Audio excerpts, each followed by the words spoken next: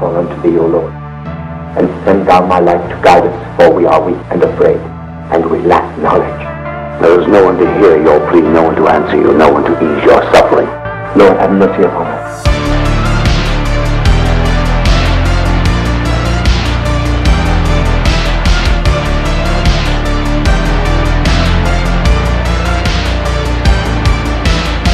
Hey, welcome to the NY Patriot Show. Here we delve deep into the abyss, covering topics such as occultism, spirituality, secret societies, conspiracies, and the unknown. Join us in trying to put these pieces together and figuring all this shit out. The NY Patriot Show.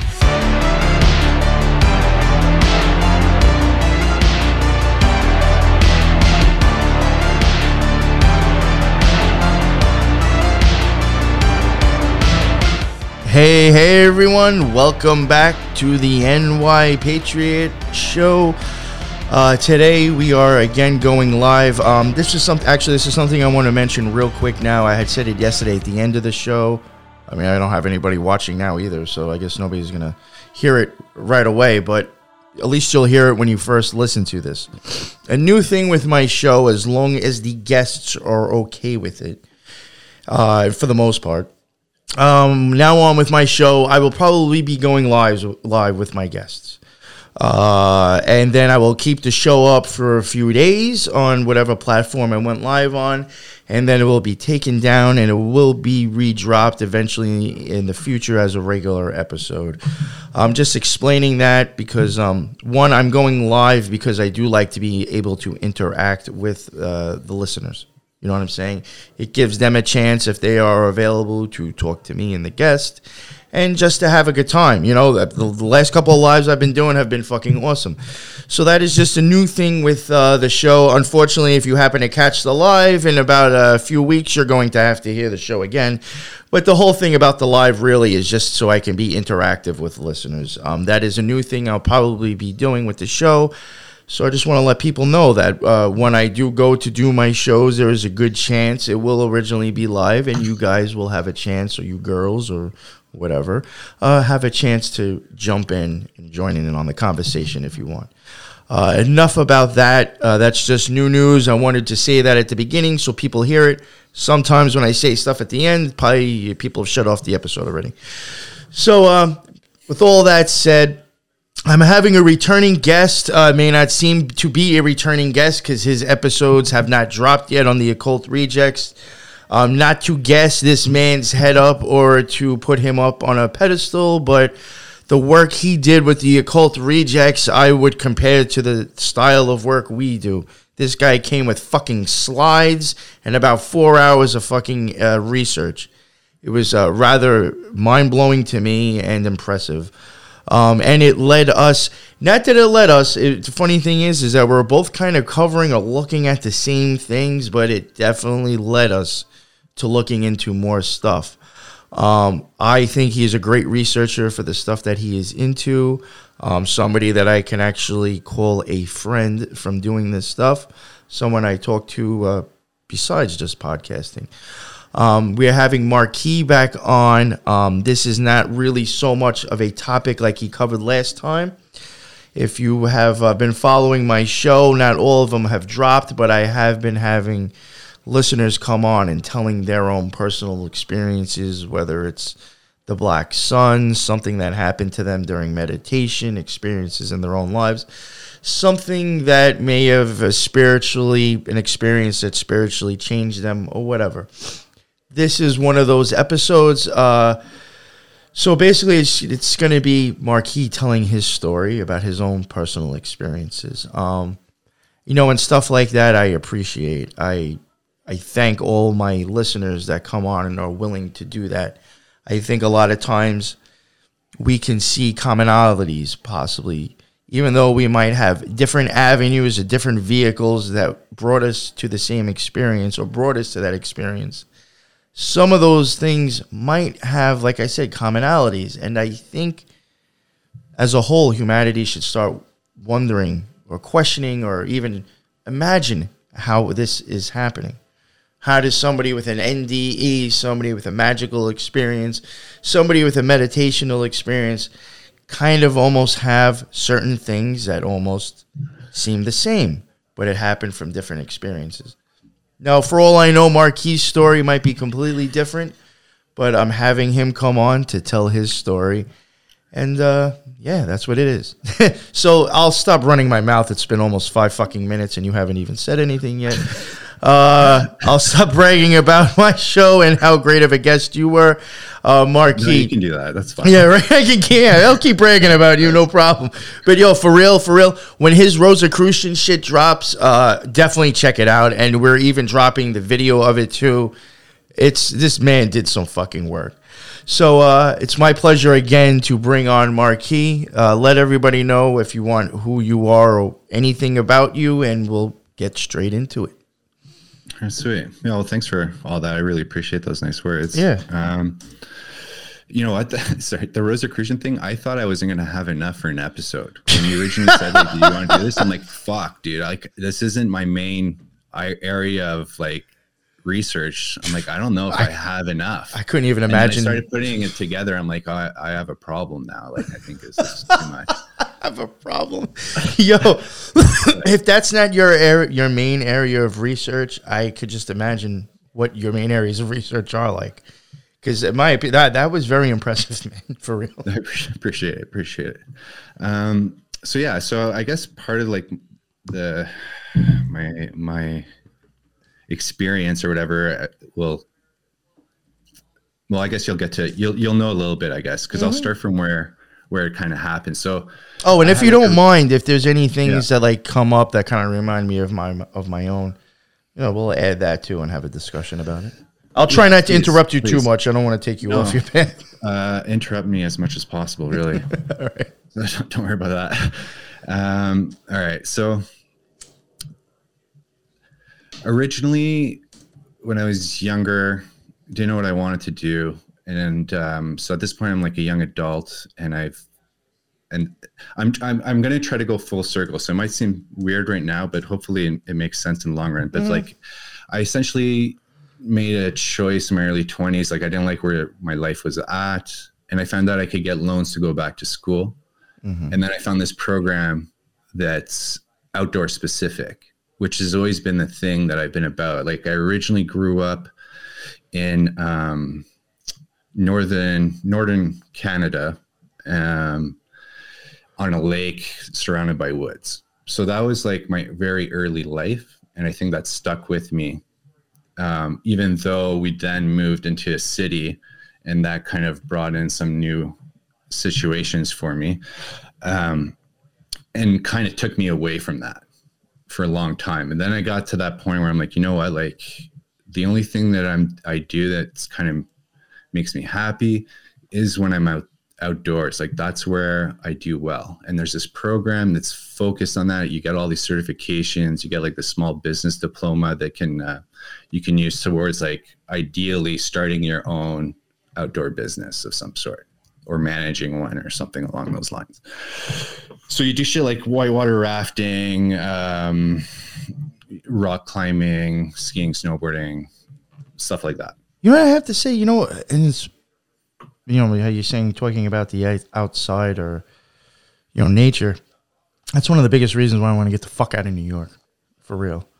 I mean, I grew up out in Long Island, and like, I remember as a kid, like, my life was very actually much surrounded by nature. Like, even as a kid, like, there was a fucking park not too far away from me where trails and shit, and like, that's what I liked doing as a kid. Was just walking through the fucking woods, walking by the fucking pond, just exploring new shit. And that is one of the things I've even mentioned to other people why I want to leave the fucking city. It's just fucking pavement. Well, like, for something about nature, I just feel, I don't want to say feel at home, but I just feel like it's a total difference. It really, I swear to God, for me, it really is. So. Like, if you haven't been surrounded by trees in a long time, like, you feel it. You go into those trees and you smell that forest, and like, it'll instantly like bring your heart rate down. Yo, you know what's funny? I had said and I'm going to make sure I do it too, probably next year. I don't know if it's specifically going to be like Yellowstone, but like I do want to actually start going and like visiting like, you know, these types of like parks or, you know, whatever they call them now, because like there seems to be very weird things that goes on in these things, believe it or not. If you look into them, don't disappear in there. Yeah, I was gonna say, if you've ever seen Missing 411, or I forgot what the other one's called. Yeah, you know, motherfuckers are just disappearing out of thin air in some of these places, and the funny thing is that these parks have different laws too and shit. So like I think they don't even have to publicly even come out and say or even count specific numbers and shit. Very weird, but. I do want to visit those because I do honestly believe, as crazy as it sounds, it will be, in a sense, kind of a spiritual experience. I mean, I'm going to walk into a park that's got trees that are fucking size of buildings. That are naturally grown and have been there for how fucking long. I'm sorry. I believe that, yes, it's going to be an experience for sure. Yeah, if you want to make it that for sure, right? Yeah. So I decided like this is what I need to kind of focus on. This is what I'll do. And now I'll try to get into this program. So I got in, I get through the program. I don't actually end up graduating. I'm like 2 credits short, which I don't tell people. Didn't tell my job places that shit either, because essentially like I got a hernia after during the first year during the winter skiing, and I had to get surgery over the summer so I can like get through the next semester, get surgery, recover over summer, get back to work, because it's all very outside based stuff, so you need to be healthy. And so because of that, I couldn't do scuba diving. I showed up to do the scuba diving and they're like, oh, dude, because of this, you need a note or whatever. And I'm like, well, my doctor said like I wouldn't need. I told him what I was doing and I'm good. So they can't do it. Damn. So I would have to like wait for that course for an extra year. And I didn't want to do that. And I fucked up on another course too. That was my own doing. But like I could have, I wanted to leave and get going with what I wanted to do. So I didn't end up graduating. And at the time I went from the east side of the country and moved out west to work in the mountains as a ski instructor. I got hired. So went out there. And that's where I stayed for like 13 years. I stayed out there. And so what I would do is my winters were spent, instructing, and then I went into supervising, and then eventually I ran the school. Oh, wow. We had one of the most successful schools in the country. You know what, I ask you real quick, and I hate to interrupt you, but like when it came, like you're saying you were a ski instructor? That's how I started, yeah. Yeah, now did you like... Ski and snowboarding. Even, there's been a few times even when I've went skiing, and again, it could be the whole nature thing, but like I even felt then like that whole atmosphere itself, like up in the mountains and with the snow, it just has a completely different feeling to itself in a way. To me, it was magic. Yeah. That's what I was going to get at. Like, did you feel like even like a difference with that? It's a different vibe that you're around, you know? So at the time, not in any kind of spiritual way at all. Gotcha. At the time, for me, it was, and I'll get into what it is. Mm-hmm. Yeah. So yeah, I spent my winters doing that, and then I spent my summers, like we had the Olympics where I lived in '88, and so there's some facilities that they keep going.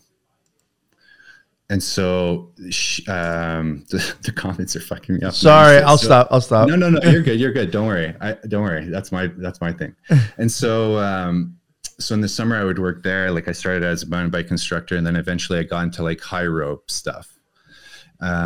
Which like high ropes are like courses where you have to climb stuff, and it's usually team based, like your team's holding on to the rope. Like if they do let go of the rope, you will fall, you know? And so it's all about like team building and building people up and all that kind of stuff.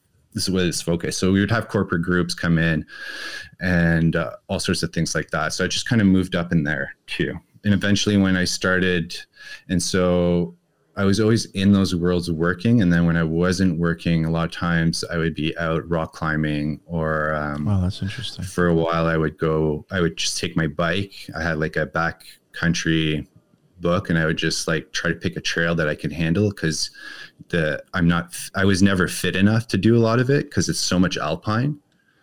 I can't do the ascents. You know what I mean? Yeah, so I'd have to do like the beginner ones, and I would just go out and do that kind of stuff. And it was never necessarily spiritual to me. Like, I always loved being in those circumstances, but it was something else that I didn't realize until what ended up happening is, you know what I want to add real quick, and I find very interesting, and maybe this might even go along with whatever experiences you might have had. But something I did want to, just thinking about like skiing, and then you're talking about these other things that you're going to be doing. You get people, I hate to use this as like an example, but like, all right, skiers, NASCAR drivers, people who race things, rock climbing, a lot of these types, even certain things in the Olympics, like certain sports. Do you realize, like, if you really think about it, the reason these people are so good at what they do is because, in my opinion, the thought of them getting hurt and dying is not something ingrained in their head, that they're able to put that to the side and be like, I actually just love doing this, and I'm in the moment and I'm doing it. You know what I'm saying? Like, if you really do think about it, those people have become so good at what they do, probably, of course, to an extent, you have to be worried about your own health. But that is not the determination that stops them from doing it. That fear is probably less than most people. So that's why they have become so good at what they're doing. We should not be worshiping them because, oh my God, so-and-so's got so many gold medals. No, maybe just look at the fact that they didn't allow fear and to control them, and that's how good they got at what they're doing. Yeah, belief is huge. Fear is a big part of something you're constantly struggling against. Like, they did studies on exactly that. Like, the guy Hans, I forget his name, but anyway, he's a free solo guy. He does shit. He rock climbs without rope, and he does like ridiculously difficult climbs. Everyone who does this generally ends up dying. And that's one of the things, like when I went to school, they're like, like, some of you will die. Like, if you stick to this, you're going to know people that die from this. And it's true. It happens. But just what I'm especially with him in his extreme of extremes, they generally all die. And so they tested his brain, and he doesn't have the fear doesn't kick in for him. It doesn't. He doesn't have that. So he doesn't see it the same way. He can just focus on the problem at hand, which is the next grip, the next foothold, or what it is. Because rock climbing is mostly problem solving. That's actually, it's a really good way to put it, but you're totally right. Because if I grab that wrong fucking part, there's going to be a problem. So that's where your brain, right? And I'll get into details with it, but like, rock climbing does that, I think, better than anything I've ever experienced in terms of challenging yourself, and overcoming those fears, like, because you're scared of falling, like, especially the kind of climbing we're doing. Like, I know, like, if I don't grab that, if I slip, I am 10 foot from my next bolt. And so that means I'm going to swing 20 feet at least. And then the rope's going to stretch before I hit the wall again, and you don't want that shit. And then you're like, what if that fucking thing breaks? That's been in there for 40 years. Or what if, whatever, like, your life's on just a few pieces of material and shit. So you're constantly like mind fucked, and trying to overcome. So you get this instant gratification when your brain is telling you, you can't do this, you're not enough for this, or whatever. And you say, fuck it. And you put everything you have into it, and you get there. It's like, it builds you up right away. You're like, it feels amazing. It's magic. Yeah. So I'm doing all that stuff, and it's like, it's sustaining me. And what it ends up doing is it's actually keeping me afloat without realizing that I was on water. Like, you know, because I was getting enough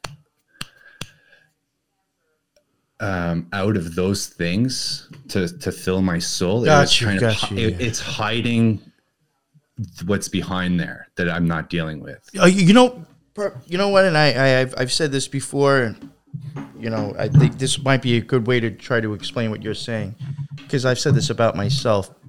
You know, in the past, from dumb shit that I've done, until I started working on myself and actually dealing with like who I really was and my own thinking and my own actions.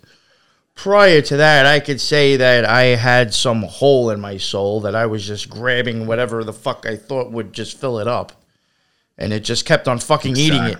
It just kept on eating it because I wasn't dealing with the fucking monster behind me sucking up all that shit. You know, so I think like that's kind of, I guess I could see that's what you're probably saying yourself. Yeah. And the good thing is that it was healthy enough, right? Where like I also was doing that with clothing. I was doing that with tech. Like I was doing it with tons of material shit as well. But what it was really keeping me sustained was at least because it was a healthy thing to be doing, it was keeping me kind of hidden from myself, I guess. So it kept you busy. It kept you out of your own mind too, if you think about it. Yeah, exactly. Yeah. And that's huge for me. Like, right. If I don't like that was huge for my first like 25 years of my life. Yeah. Or maybe even longer than that, actually. For me. Yeah. So I don't want to be here. Like when I do those things, I'm not here anymore. Like I'm fully free.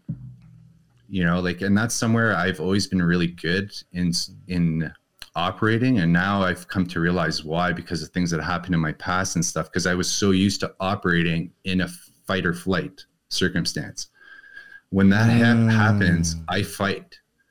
And so a lot of those things that in my day-to-day are very difficult are not in this state for me. So I can be good at rock climbing. I could be good at snowboarding or whatever and feel like real freedom. And the thing with snowboarding that was like, it's almost like you get to be a superhero to me.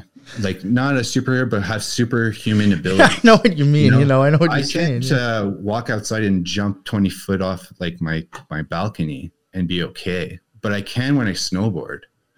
When I snowboard, I can go 60 miles an hour and cut on a dime, and I can spin and fly in the air, and I can do all of these amazing feats. And it's like you're conquering nature in a way, you know? Like no, I know what you're saying. 100 years ago, people died trying to cross these mountains. Now I'm like, let's like go as hard as we can on it, you know? And I know exactly what you're saying. Yeah, yeah, and so it gives you that kind of feeling too, which again is feeling holes.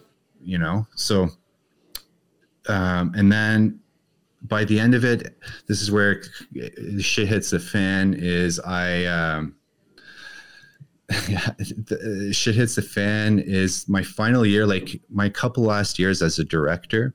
The guy who owns this is an oil tycoon. He owns 6 or 7 resorts in the country, and he's a billionaire, like not a good dude.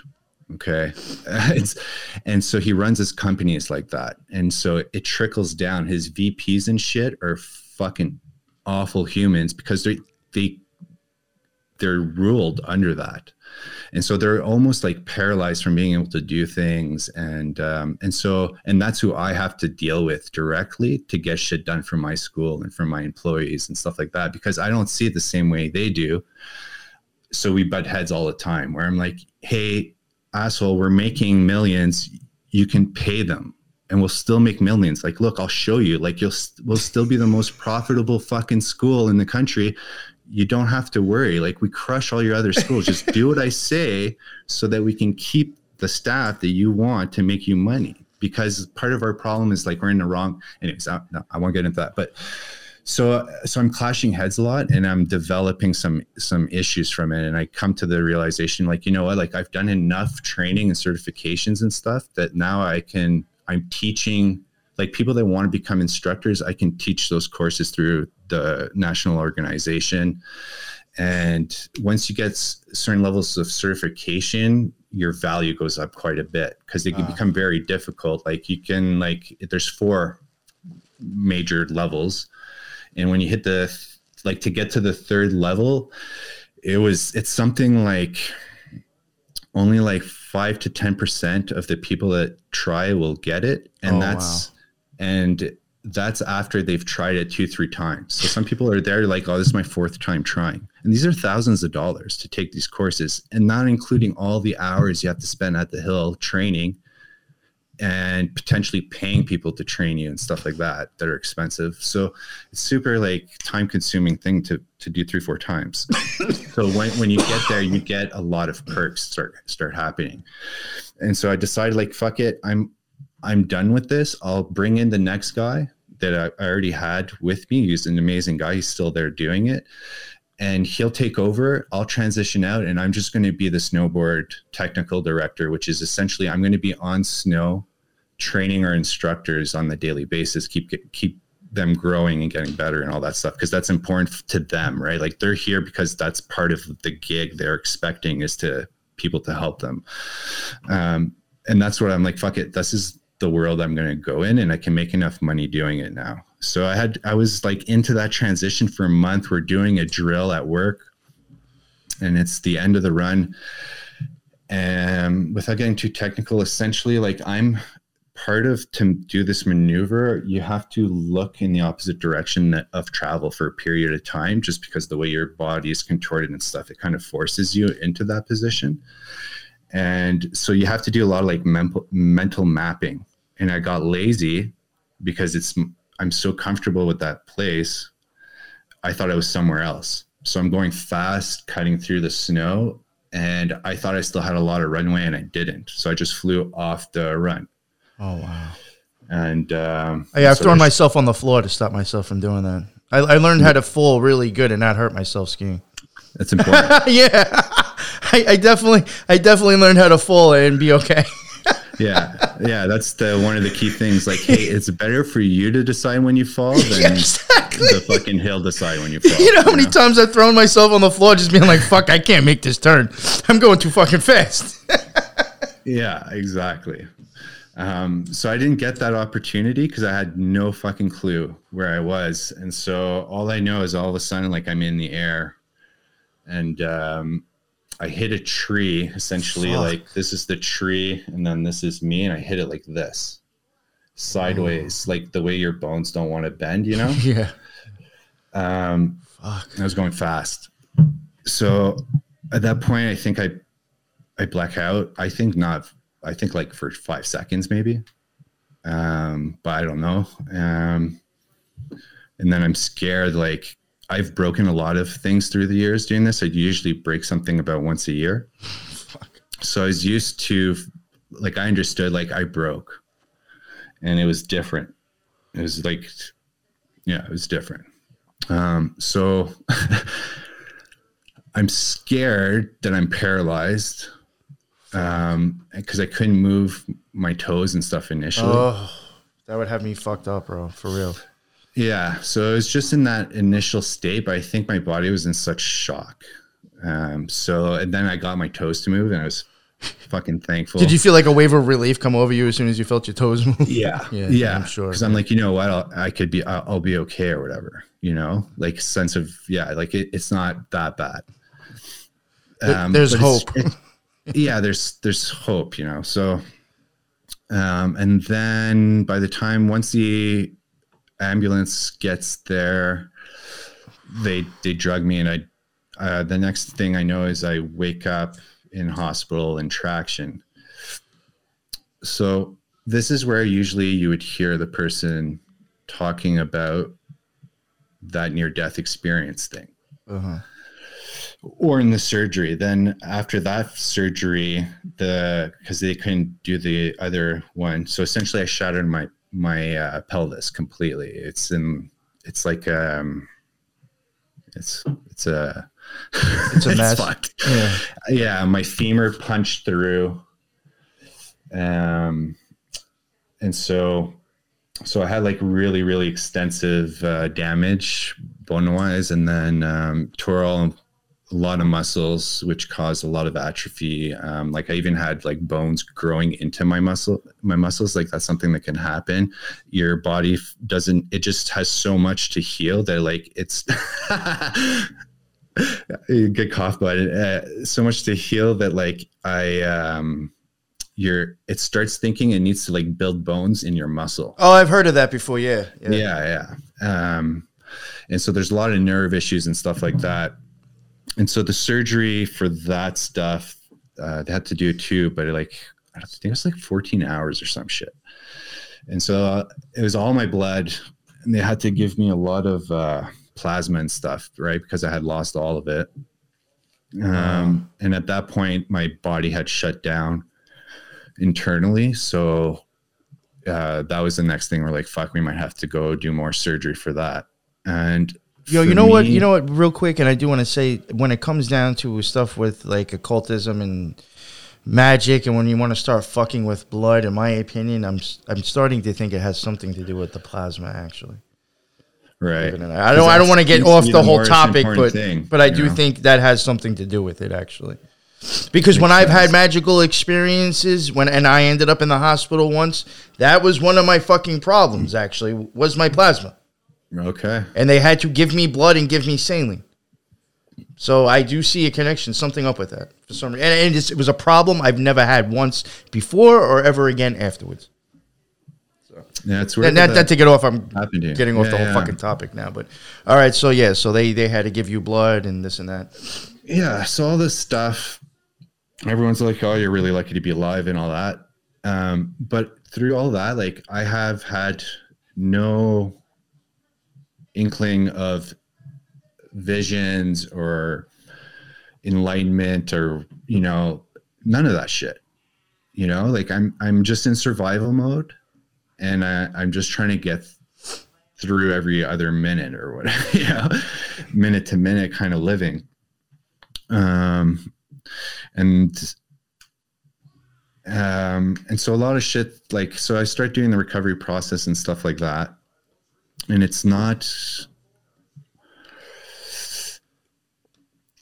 so right off the bat at the hospitals, like, this is where I think, like, because I get diagnosed with like PTSD by people, right, by certain people.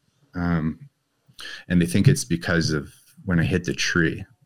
And I never felt good about it, because I'm like, like I can visualize the tree.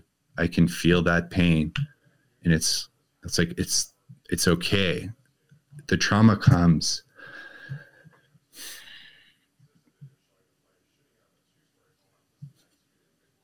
Yeah, you can take your time, man. Don't worry about it.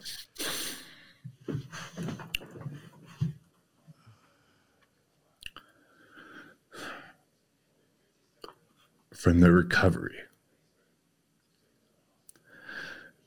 And this is part of why I want to go on the show. No, I know you told me. Because, but just for people to understand, like, I don't have the answers. It's like, if at any point in this, it sounds like I know something, it's like, that's not what I'm trying to claim or anything. Like, I just want, if people like it didn't have to be hitting a tree. It didn't have to be a physical attack. Like, it's more about the trauma, and wherever you're at, where you're at your low.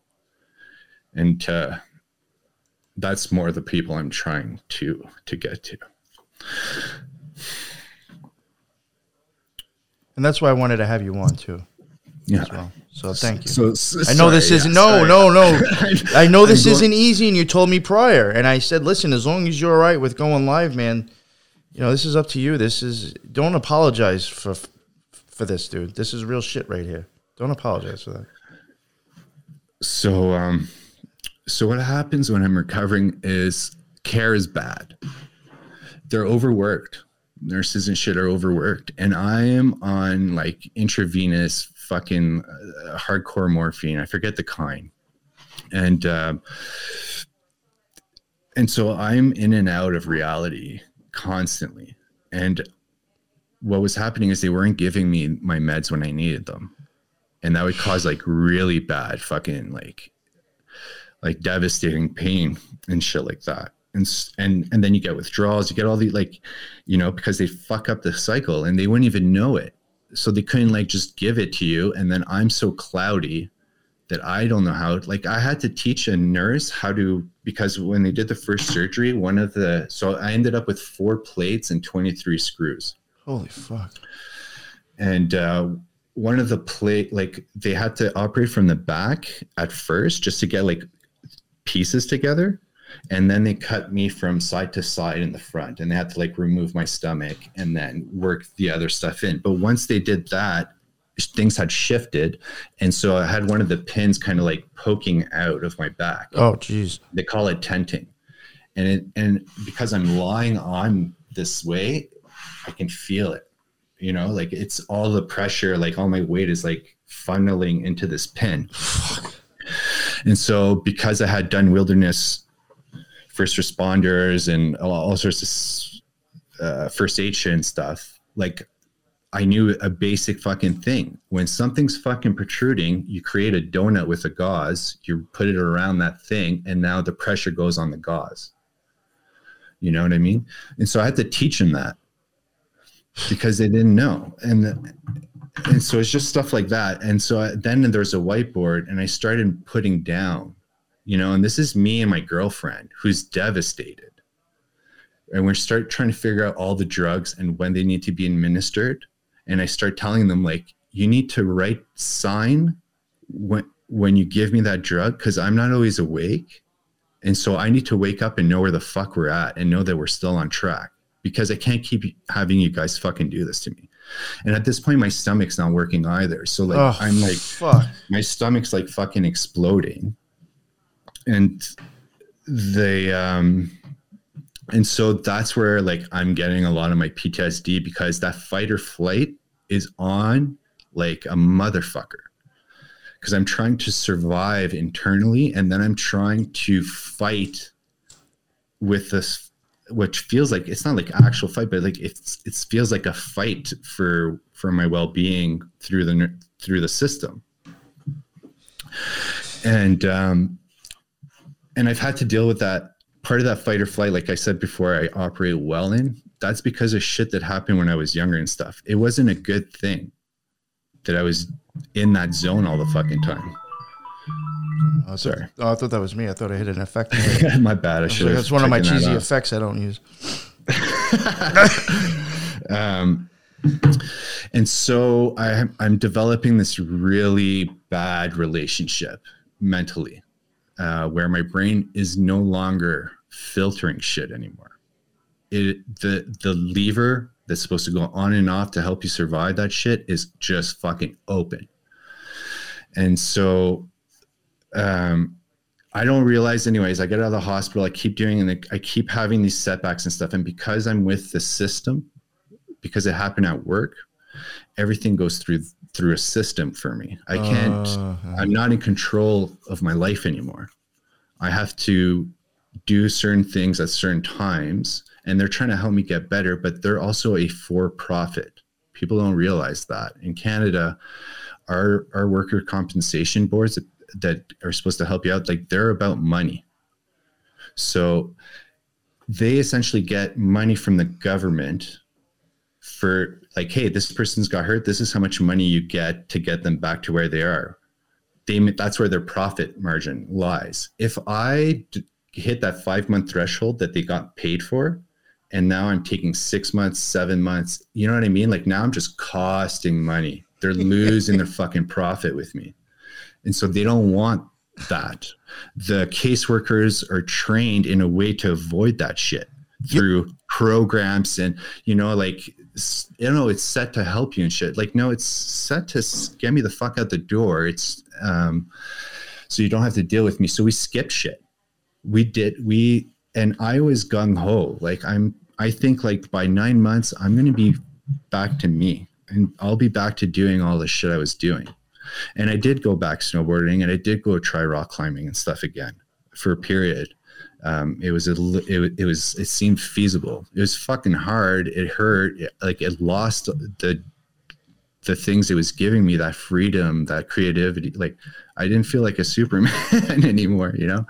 And it hurt. It's just pain. It's just pain. So like struggling to to get back to that shit. And so, yeah, the so experience was never the same again, right? No, it's too painful. It's too hard. Like all my muscles cramp up. Like I still have nerve issues and stuff. This happened 4 years ago now. And so now I'm going through this process. I have to go back to work for this company that I've had a lot of issues with. And I can't be at the Hill anymore. I'm at the head office in the city. And they're like, part of the transition is 3 hours a week. You got to go into work. So I start doing that. I answer to a vice president there. Supposed to help him with shit. He's barely ever there. Anyways, show up, not there first day. Where is he? I don't know. No one knows shit. So I just fucking go in and I sit for 3 hours. All right, see you next time. And it's shit like that's happening. And so now it's a month in and I still don't even have a computer login. So they're not actually wanting me to do shit. They don't actually want me there. And I know all these fucking people. So eventually I show up to work and the doors are locked. Closed for a staff function, like some party. Fuck. So at that point, I have to deal with WCB and say like, dude, you guys can't actually ask me to fucking go work for these people. They're like, look what they're doing to me. Like, so I'm like, I'm done. So I'm just building like constantly fighting that fight or flight shit is constantly still on for me. And I still like, don't feel, I've no spiritualism, like nothing is clicking in that way at all for me. And so now I start working for a friend. And we skipped a bunch of shit we were supposed to do to make sure I can even handle that job. But because I had a job lined up, they're like, fucking do it. And I start trying to do that job and I can't take the drugs I need because I'm dealing with people. It's selling fabric. So it's nice old lady quilt shops, it seemed like it could be a good transition. Like I can't do that stuff. Like this is good. I know him. It's a sales job. Mm-hmm. But an easy one, and I'm struggling. Like it's not clicking. I don't know why. I'm struggling to do it. And because I can't take the drugs and stuff when I need to be, it's fucking painful. Like it's really hard to focus. Like it takes everything to just get through it. And so what I'm doing is I'm just faking. I'm pretending to be okay. I'm pretending all these things for like these long periods of time and it's burning me out. So like I would go home and like I'd collapse, man. And sorry, something that happened before this part is I have issues with drugs. Not in terms like hard drugs or anything, but I have a bad relationship where if I do drugs, I like them too much. And so I always knew certain things I had to stay the fuck away or else I'd become a crackhead. So I was smart enough to do that. Yeah. At least you know your own boundaries. Yeah. But part of it is the only thing that works is hydromorphine. And I don't want it. And so I'm trying not to take it when I'm recovering at home. And essentially what ends up happening is I'm no longer sleeping. I may be getting a half an hour. And it gets to the point where I couldn't stand up anymore. And I'm like, because I was seeing my doctor like once a week at that point, and I was like an hour late for our appointment. He was pissed, and because he didn't realize what state I was in. It's because I couldn't get from the car to his office because I kept passing out. Holy shit! And so he's like, "You're dying. Fuck. You have to take the drugs."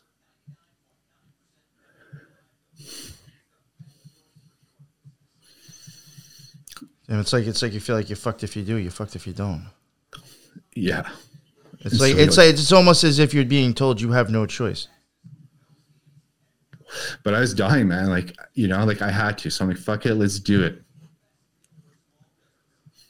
And this comes up again. So now let's get back to where I'm working. And so this shit, it's adding up is what I'm saying. It's adding and it's adding. I'm not having a aha moment. It's a cumulative effect that's kind of putting weights on me. And so I'm trying to get this job done. And eventually it gets bad where I have nothing left in the tank. And so my relationship with this guy, he's the guy that hired me to come from out east to out west, gave me my first job instructing. He's the guy that after a year of doing that said, I'll give you an opportunity to be my assistant director. He's the one that put me up for the director job, just like I did for the guy that was behind me. And now he's giving me an opportunity to work with him and be financially okay. And I'm fucking it up. And it's killing me. But I hate the job. I don't know why. But I can't do it. And physically, things are now, I went from getting better to thinking I'd be good one day to realizing I'm never going to be good one day. It's getting worse now. Yo, if that's, regardless if that's an actual truth or if that's just something that pops into your head and you believe, that is a shitty fucking feeling. It's hard because then that's no faith. You have no faith in yourself. That's a devastating place to be at. You know, I understand that. And that's real shit. That's real shit right there, man. To even come out and admit that. And what happens is, like I was telling from before, like my physical ability, I had everything tied in to that. My professionalism, my personality, like who I am at my core that's what it was. I depended on that in a way I had no fucking idea. And so when you lose the thing, you know, like if you're a painter and I cut your hands off overnight, you lose that. Your joy and your love that you relied on is gone. And so I didn't know how to replace it. You know, like that's the thing that kept me sustained. That's the thing that kept the demons away. And so now I'm starting to drown in it. And did it like feel like, because like I've been in like situations where it's like, not going to go on into my own details because I want to stick on you, but like almost it's where it's like you feel like you're losing yourself, or it's like, you know, I'm not even who I thought I was, or who am I even now? It's like you start, I guess, losing your identity. Yeah, you start. At this point, I don't realize, but I started realizing I didn't have one. I had a false identity. It was false. And that's why I was certain the way I was certain. Like, yeah, I was the director and stuff, but I thought I was a shit director the whole time. I hated the way I was doing. It wasn't good enough. You know, so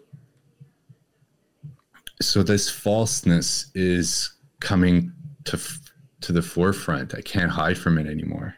And I still at this point don't know why I can't fucking do this job.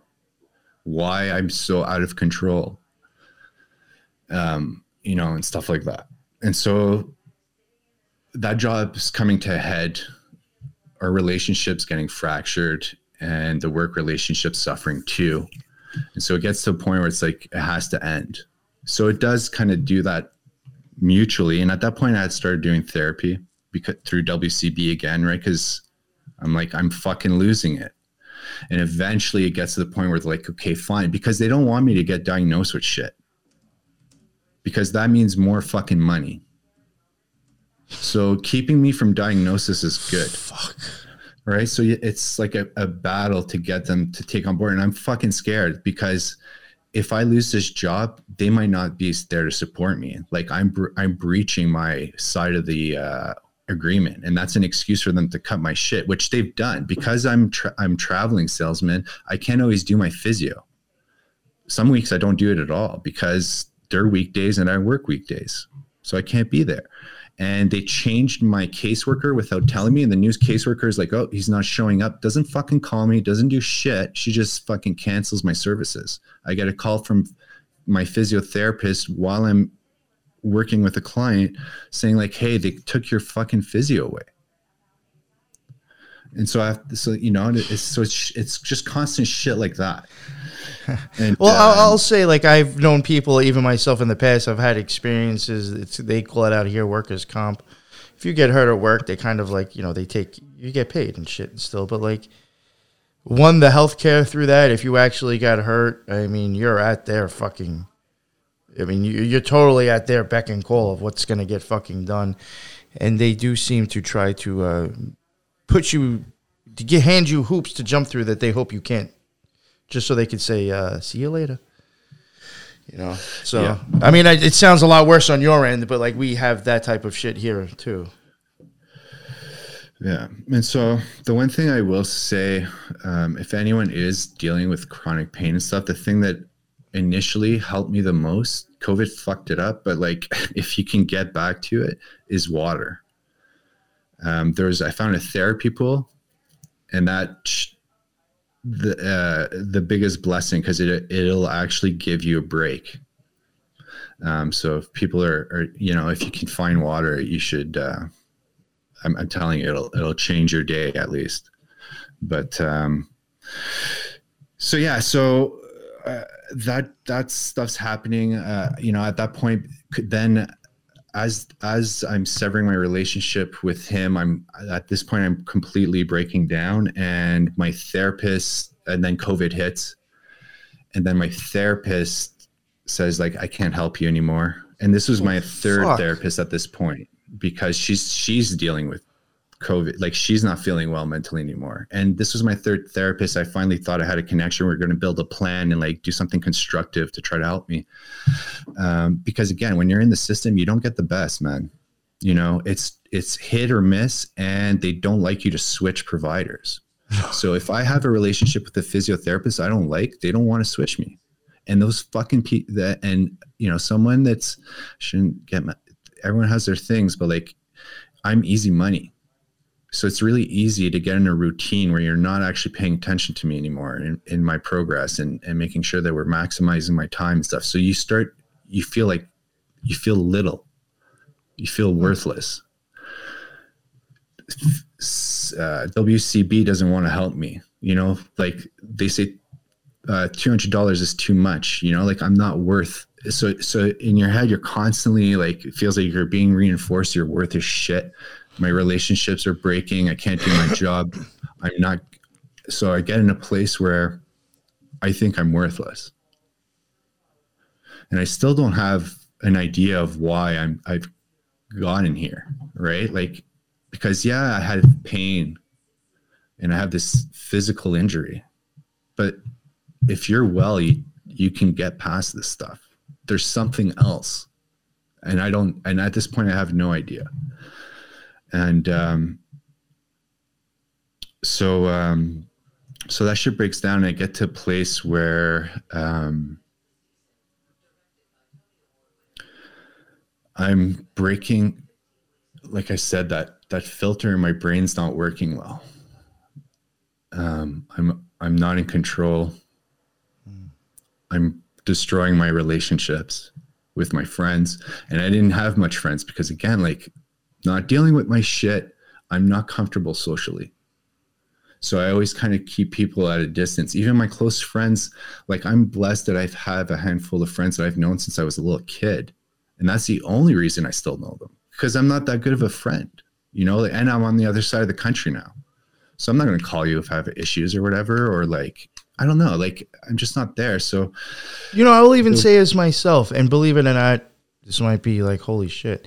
I mean, when I was younger, I think because of certain reasons, yes, I needed to be everybody's fucking friend, because then that gave me validation. But I can say at some point, believe it or not, I actually became almost introverted. Like if you knew who I was 10 years ago, you'd be like, how the fuck is this guy getting on a microphone and putting his face out there and talking to people? You know what I'm saying? Like, so like, I can understand the fact of being at that point to where it's like, I didn't even really want to socialize with anybody, and for me, it was all because of something going on up in here, That's usually how it goes, right? Yeah. Like, when I was growing up, I was popular. Like, I had tons of friends, but like, they weren't my close friends, like, I just knew how to make friends. Again, not really being me, being this different version that I know works. Yes, again, not realizing that I'm even fucking doing that. But so now I'm destroying my relationships, and I'm getting to a place where, like, my relationship with my family is awful. I'm making life worse for them. I'm making my mom cry. I don't have a good relationship, never really did, with my parents, but still, like, it was killing me. Of course. My dad has not Alzheimer's, but dementia. I just find out he's getting dementia, and trauma makes it worse. So I feel like I'm going to aggravate his fucking health problems with my behavior and the way that I'm a mess and stuff. And I think my girlfriend's going to leave me fucking any day now, you know, because it's awful to, like, why would you want to be around me? I'm in the corner crying for 8 hours. Who the fuck wants that? Yeah, no. And what happens here too is I start getting like in like catatonic states starts happening because I feel like I have no recourse. Like I just like, it's like a complete giving up or something. I don't even fucking know. I don't do that shit anymore, but like that stuff was starting to happen. So I'm getting diagnosed with like, I don't know, like suicidal shit and like all these different mental health issues. And then things start getting a little bit,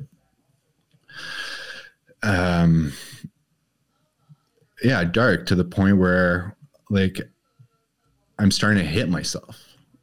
And I get you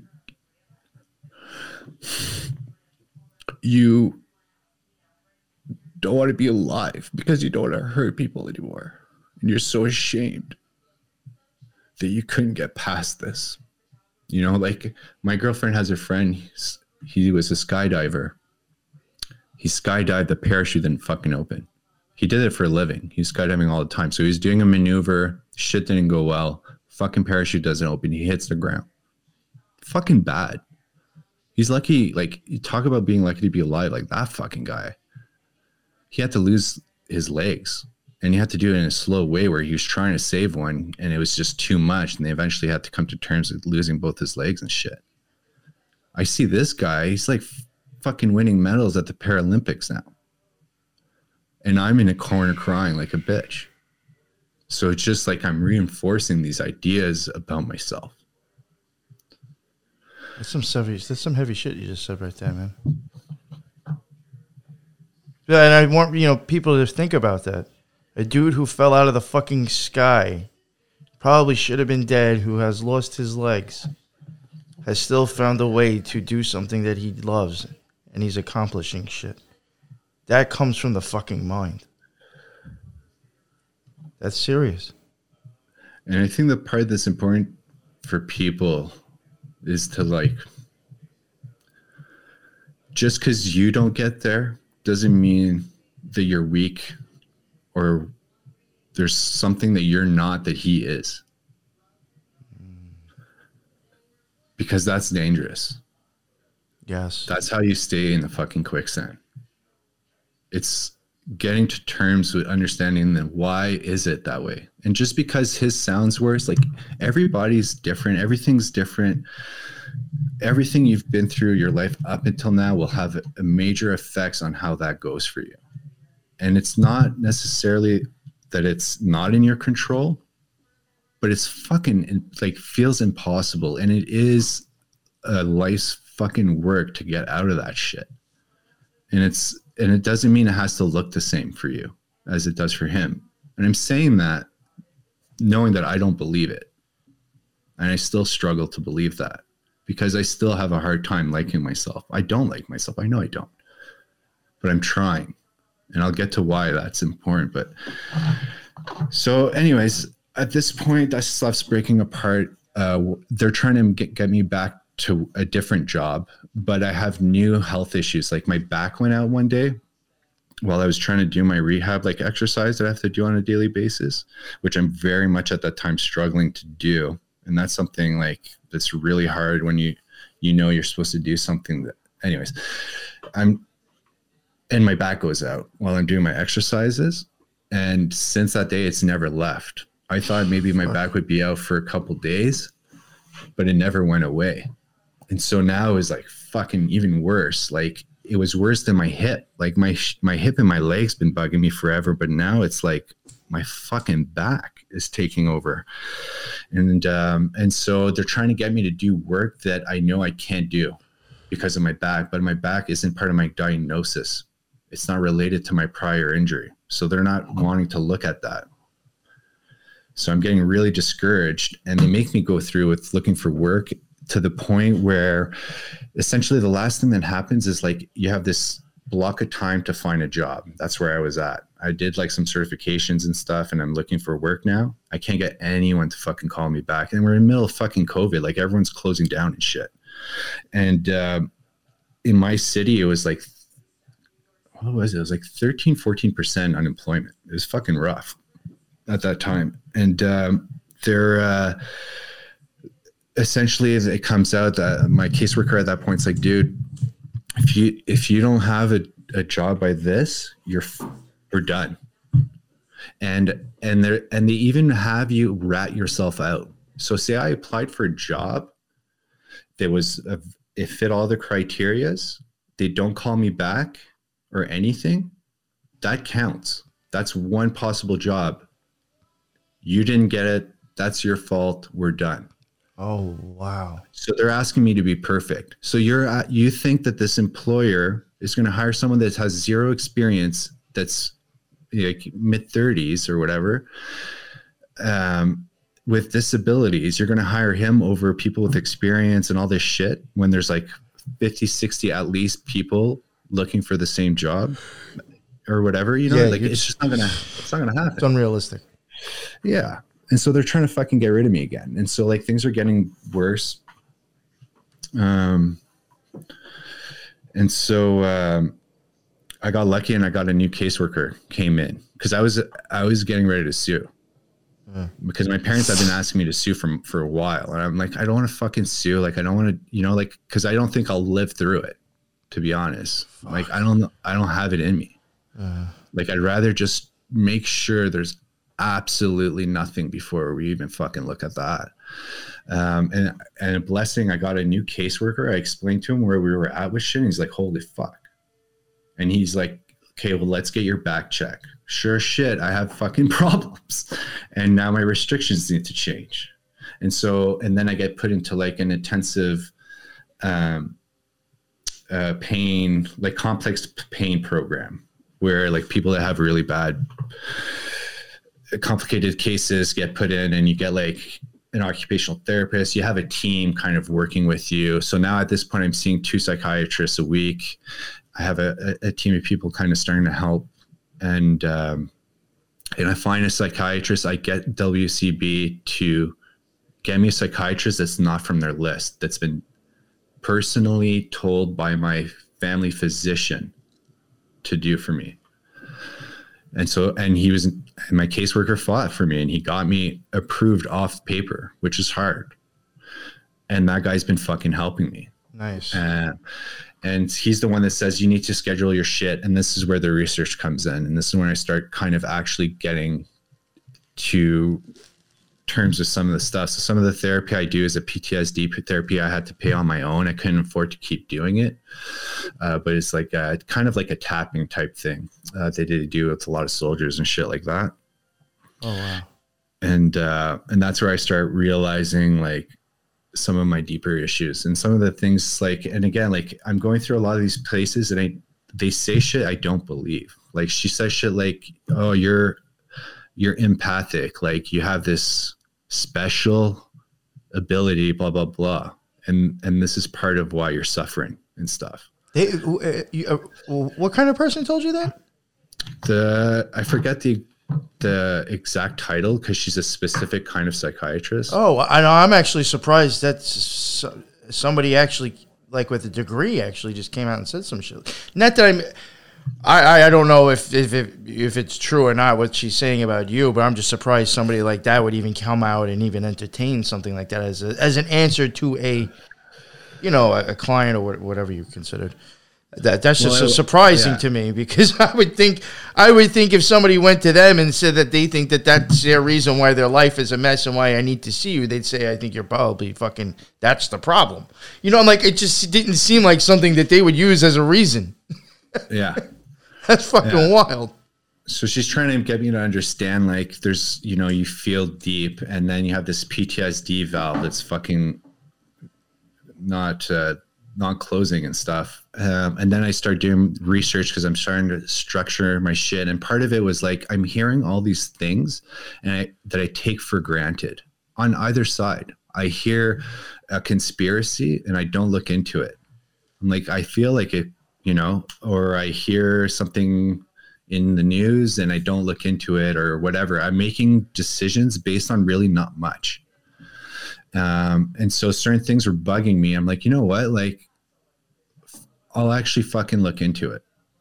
And again, I don't have this spiritual idea. Like, it's coming in drips and drabs. And as soon as I start doing this research shit, like, things start, like, your favorite word, like synchronicities start happening. And something I didn't believe in, I didn't even know what it was when it was really happening. I was just starting to look at different things. Like, I started looking at I got sucked into like ancient structures, like Indian temples or things in Egypt, temples in Egypt, things like that, and what they were actually talking about.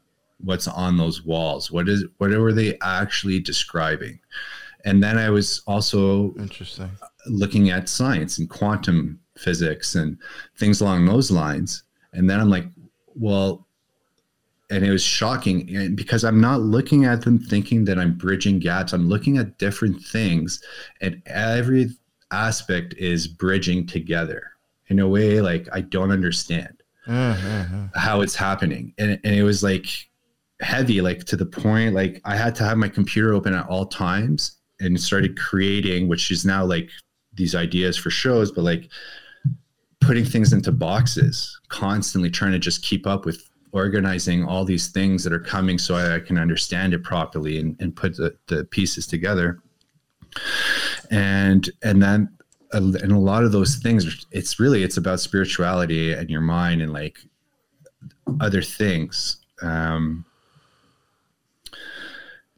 so I'm getting more into tune, and I'm really starting to do meditation now. And again, like I'm starting to come to realize like something did change when that accident happened, but it didn't come as a vision or anything like that. But like my soul like feels like it reacted to it, where the stuff that I was doing before, it's almost, you know, it might just be like, because my what I thought I was taken, then there was this void that I was able to, like, I was open to like open the door was open now.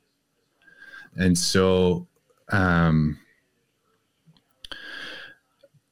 I started realizing things about myself and realized like I need to really focus on meditation and like healing the deep stuff so that I can surpass. And I'm still thinking in my head, I'm doing this so I can fix. I need to fix. I'm still trying to get back to where I was. If I do enough of this shit, I can, like, because some of the stuff that's coming out is like, I have hypersensitivity and stuff. Like my brain is causing my pain. That's a possibility right now for me. Right. Because when they look at my back, like it's not that fucked. Yeah, it's not good, but it's not fucked up. Like it shouldn't be what it is. And so I'm trying to figure that shit out. Like how much, like what am I doing to myself? And so I slowly get out, like it feels like you're in quicksand, like I said. And it's only once I started meditating that I was feeling like I was able to slowly grasp. And it feels like, you know, you're climbing out of that quicksand and you fall back in. Shit, something happens and then you try. But the meditation is the only thing out of all these fucking things I did that actually had me get back on the climb. It's funny that you mentioned about the falling. I think if I remember correctly now, it's like a term that I've heard used in, like among magicians. I think it's called, when you're doing shadow work, if they're doing it fucking even the right way. I think they call it like ego clashback or ego something like that. It's like basically saying like throughout all the work that you're doing, like all of a sudden, like you're saying, it feels like, I'm making all this progress. You're crawling up, and then all of a sudden some bullshit thing probably with your ego says, no, grabs you by the foot and pulls you down a little bit again, and you got to start fucking crawling back up. And like now, it's almost a blessing and a curse sometimes when you go back down, because it sucks and it feels hopeless and you feel like you've gone nowhere. But it's also a way of kind of letting you know, like, you're not where you want to be. You fell. If you were above it, you wouldn't have fallen when that happened. I love how you just said that. I love how you just said that. I need to keep climbing, like, and this has been happening to me. Like, I just got a dog for therapy purposes. For me, it's a puppy, and he's savage, and it's actually ruined my fucking quality of life. And so I fell. Like, I feel like I'm falling again, right? And it sucked, and it's angering and all that stuff. But in a way, it's for me to understand, like, you're not where you want to be. You're not, like, you thought you were a little bit further out than you are. So like, it's like you have to refocus. And again, that dog can't do shit for me. In a way, like, yeah, it's giving me ideally it'll give me something, like, help maybe fuel my battery to then do the work. And you know what? But it can't do the work for you. That is true. Yes. I wanted to ask you, I was wondering, and I was going to bring it up myself, and I just had a listener ask too. They wanted to know meditate on what, but I was going to ask, like, what is your type of, like, technique for, like, the meditation that's helping you? Like, do you mind just giving them maybe a little overview of, like, what's meditation? What's meditation to Marqui? Yeah. So I think the first thing is just breathing stuff, the simple stuff you really hear about. And when you work with psychiatrists and these different professions, like, especially when you're dealing with PTSD and stuff like that, like, breathing is in their curriculums too. So even a simple thing like, I'm panicking, it's becoming overwhelming to the point of, like, I'm going to hit myself, I'm going to hit somebody, like, and then it's like, okay, I'm going to breathe 1, 2, 3, 4 through my nose. I'm going to hold it for 4, and I'm going to 1, 2, 3, 4 exhale, and I'm going to cycle this, and it's going to just to try to flip the switch, right? So that's like a simple one. And then it became what I came to realize, like, by listening to you, because again, like, I'm researching all these things, and they're all kind of pieces of the puzzle for me in terms of why I am the way I am and what I need to do to go forward. And you say you call it shadow work. I hadn't heard of that at the time, but I think it's essentially what it is. Like, I like to do focused meditation. So, like, I have bad anxiety. I start doing, like, focused meditations on anxiety, and I'm not a good practitioner. I take apps to help me, I get, so, like, and that's my next phase. But anyways, so, like, yeah, I'll just do, like, programs. Like, I did one pain management, right? Like, okay, if I'm hypersensitive and I'm doing this to myself, let me try to meditate on that pain. And so, like, I forget what app, but there's like a 30-day program. You can do it over and over or whatever, where you're slowly building on it every day to get to the core of it, to try to, like, go into your pain and remove it. So I did stuff like that. So I'm always trying to do something like that. Like, I just finished one that's like, you're not enough.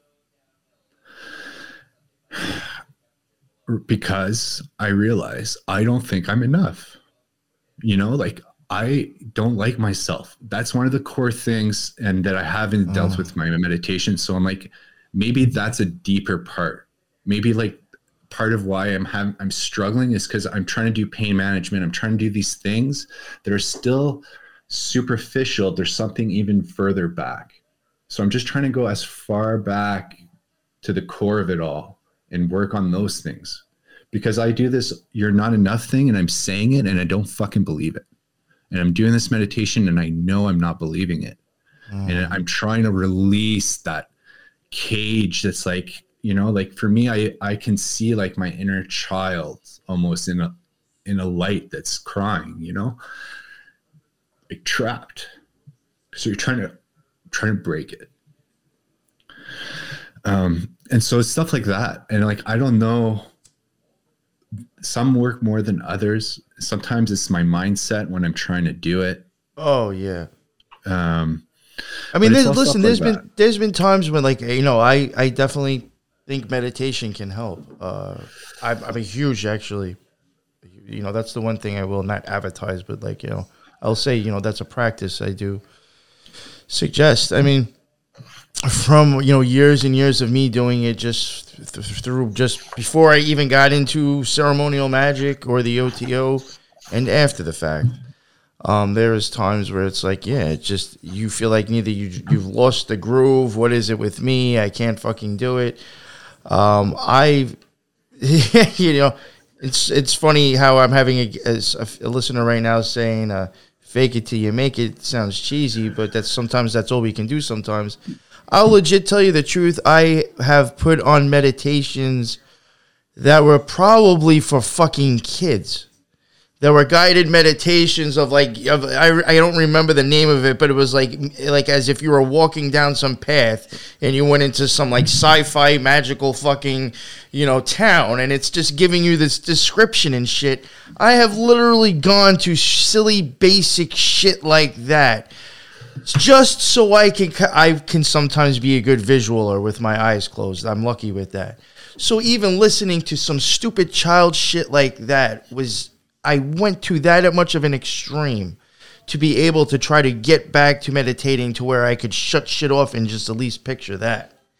You know, it's hard. You can find yourself, and then even myself, what's wrong with me? Why am I fucked up? Why am I having problems?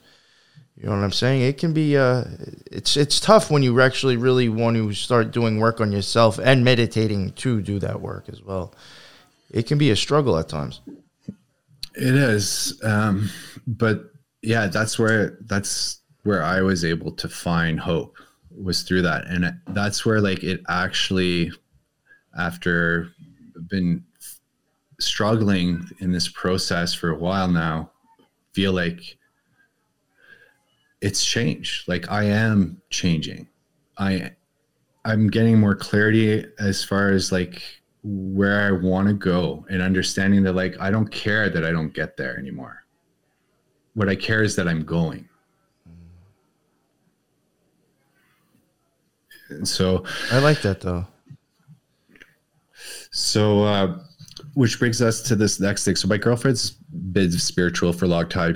I don't want to speak too much about her actual struggles, but like she's empathic, essentially. She's been dealing with that as a child and stuff. And so she's been on that quest way longer than I had. And I didn't understand. We were together for a long time where I was not. Like she went to India to become a yogi and stuff like that. And so she has friends that are similar minded. And one of her friends opened up a business with deprivation tanks and a thing called Lucia Light eventually. I've done the deprivation tanks. Yeah, I tried it.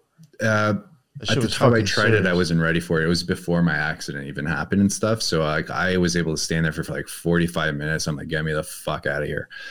Yo, you want to hear real? I actually enjoyed it. Real funny joke. Just to make this a little bit more lighthearted for a few seconds. I think it's a funny joke. Well, a funny story. The first time I went to go try one of those tanks, I'm sure most people that are listening know that I smoke weed. So I'm thinking in my mind, well, fuck, I can't smoke it, so I'm going to have to try to bring some edibles. You know what I'm saying? So like a half hour, I think before I'm driving to go there, or like whatever. I timed it like a half hour prior. I ate like 2 of them, and then I'm thinking like, all right, I'm doing this thing for an hour. I want to catch, I want to be stoned the whole time. Now, when I get there, I'll eat, like 2 more. I forgot what dosage they were. And I was like, so by the time it starts, the first 2 should kick in, and then the other one, trying to time it out. I wanted to have a buzz the whole time I was doing it. I went through it. I had an amazing time. I come out of it, and I'm like, it was a great experience, but like realizing, I'm like, I don't think like that was actually like I don't think I'm stoned though. And I'm like, maybe that was just such a cool wild meditation. Like maybe I was high and like, whatever. And so I'm like, fuck it. Whatever. It was still cool. Or maybe just the gummies sucked. I thought maybe they were just fucking beat. I'm like, fuck it. I'm going to go food shopping now. I get to the fucking supermarket, man. I was like, yo, I gotta grab that cart. I was fucking whacked out of my fucking head. I don't know if it was something where those things just didn't fucking kick in until way later than I expected, but I was fucking whacked out of my head off of those gummies. And I'm like holding the cart in fucking, ShopRite or wherever I am, fucking blown out. Like, yo, how did this happen? I find those lights do it to you too. When you're like, not sure how fucked you are, go into a place with like those fucking lights. Like, like, oh yeah, like fuck. Yeah, I find those neon lights fuck with you, really let you know. But where was I? Oh yeah, so the Lucius light. So give a bit of a background. This is where you'll probably find the most interesting part in this in terms of esotericism and stuff. So it's made by 2 German dudes. And essentially one is, let me get their names here for people. Well, if there was any occultism behind it, I would assume it's going to come from Germany or Italy. It just seems the commonality nowadays. Yeah, I thought you'd like that. Yeah. Some 2 fucking German dudes made this fucking light. So I looked this up because I'm like, I did it, but I never researched it before I did or anything. So I'm like, maybe I should look it up. And I was like, oh no. But it bummed me out a little bit. But I don't know. So it doesn't matter. I didn't look too deep. Sorry, I'm having a hard time finding the names. But essentially, it was a psychologist. Okay, here it is. Engelbert Winkler and Derek Proek something, who's a neurologist. And they were studying near-death experiences, and they wanted to reproduce it because they noticed that people that had it, things changed for them.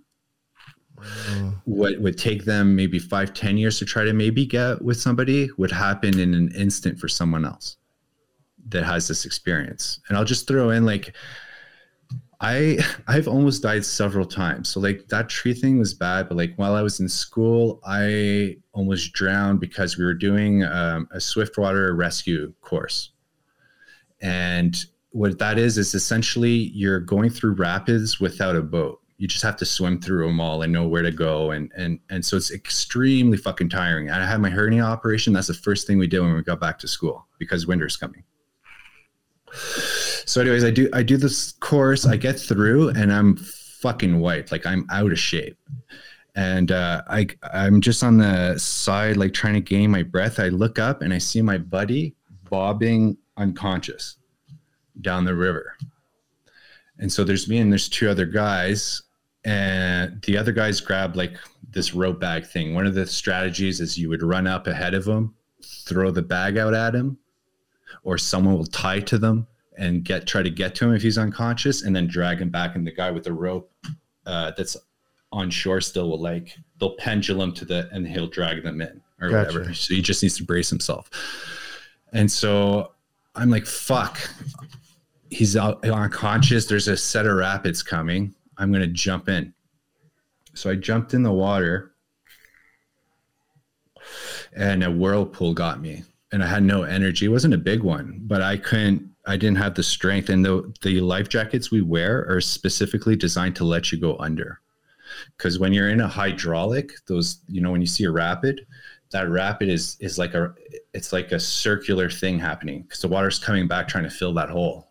So it creates a cyclone kind of thing.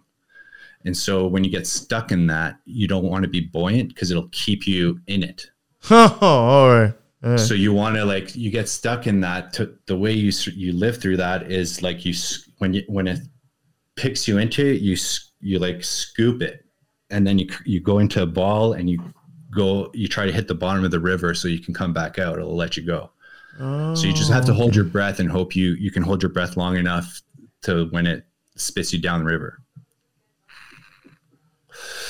So anyways, I got stuck in that, and I couldn't get myself, not in one of those, just a whirlpool. And I couldn't get out of it. And so I started swallowing water, and I blacked out. Oh, shit. And I thought I was dying. I'm like, holy fuck, I'm going to die. And then as I black out completely, like I just got popped out of it.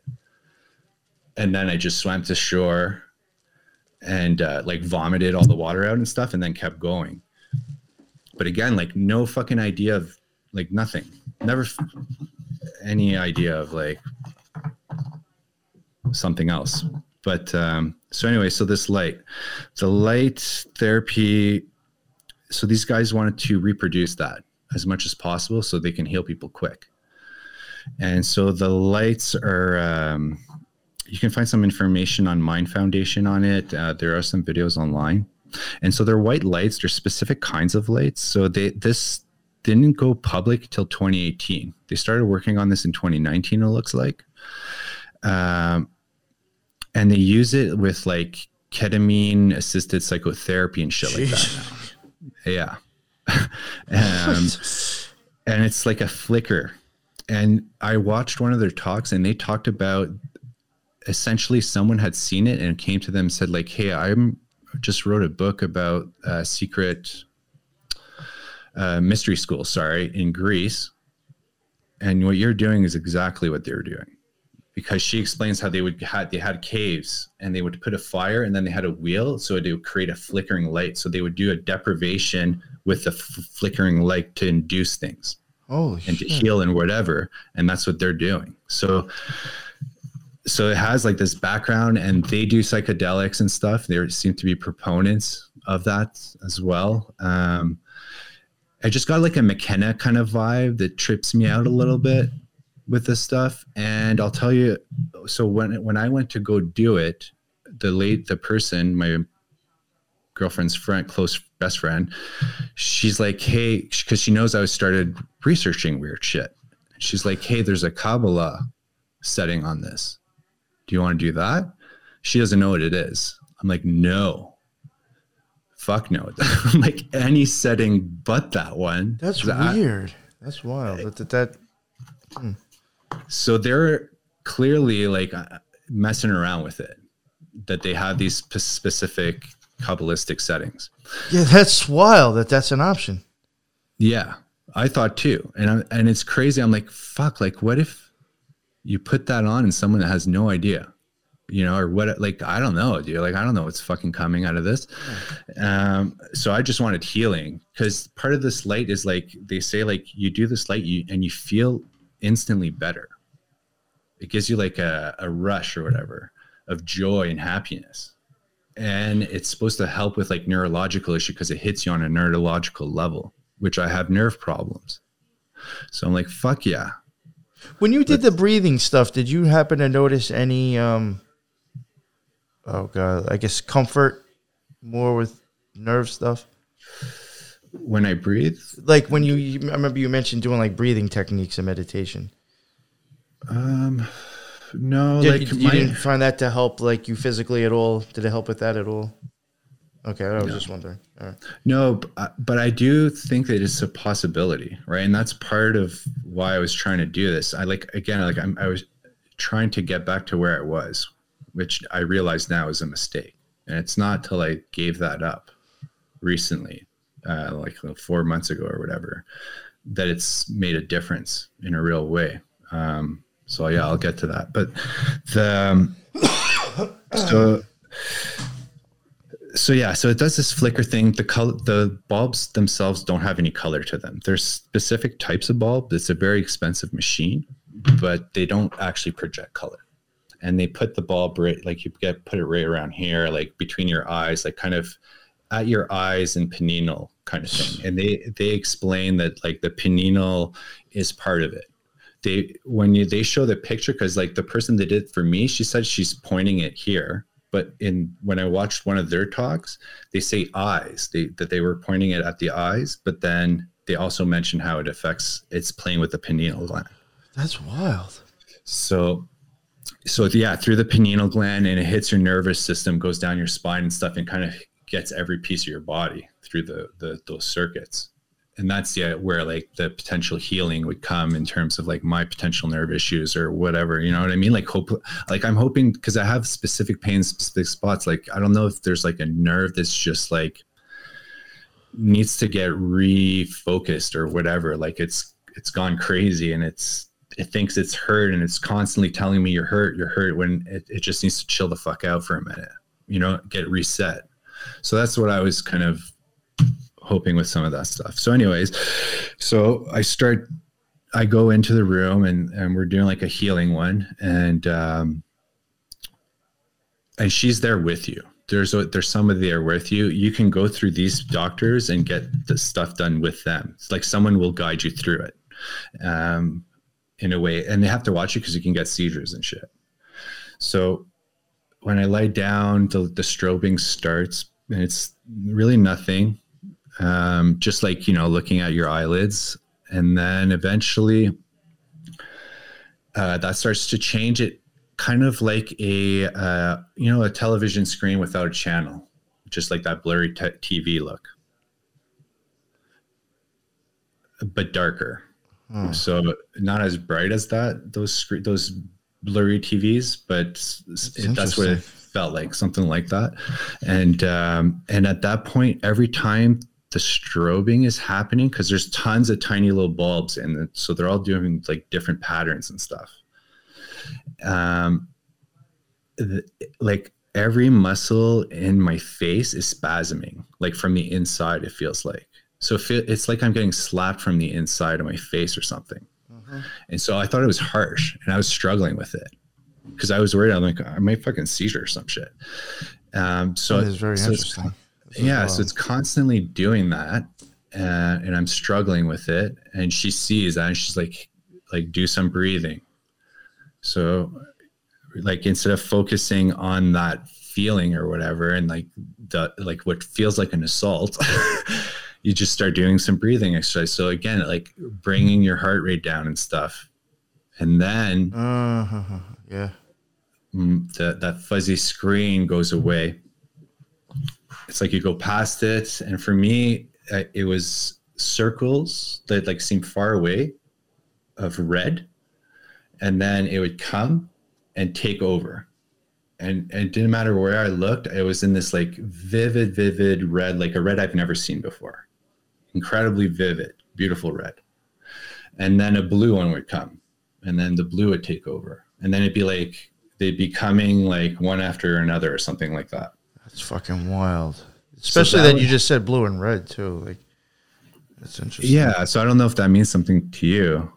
But. Well, you know, I mean, there was something you mentioned before about like the flashing kind of like pictures or screens, whatever you said. They look like TV, like blurry. Times when I, to me, if it was me coming close to crossing over or whatever people want to consider it, my black sun or my eclipse meditations or whatever people want to consider it. For me, I'm, at that point, I'm deciding if I want to cross the abyss or not. But anytime I've ever gotten close to it, I always have it's like as an eclipse at the end, and it is a tunnel, but the eclipse, the color is white. But not every time, but there's times that I've noticed, and I've heard other people even say it too. For me and others, it's not always in a tunnel way, but for me, on the side of the tunnel, it almost looks like, I guess, the rabbit hole to the eclipse. Who knows if that's where that phrase came from? Because it almost looks like reverbing colors too. That's creating almost a tunnel-like vision towards this eclipse. There will be these almost like the size of our TV screens. That shape cellophane kind of looking blurry things on the side of the tunnel. Like when you were explaining the screens that you were seeing flashing, to me, I would see stuff like that, but not in front of my face, but on the sides. And there's been times when that caught my attention, and in my own thoughts or in my own mind, I'm like thinking to myself, I wonder what that is. And then somehow I just end up seeing, I just go towards it, and then it's like I stepped into that TV. You know, and not all of those, when I have come, they may have been interesting while I was there, but when I've come back, it may not have always been the best experience. But going forward, you know, for me, neither that eclipse is either going to full up completely, and then that's a completely different experience, or I do have that, though, where it's as if the rings or the colors will start coming towards me as well.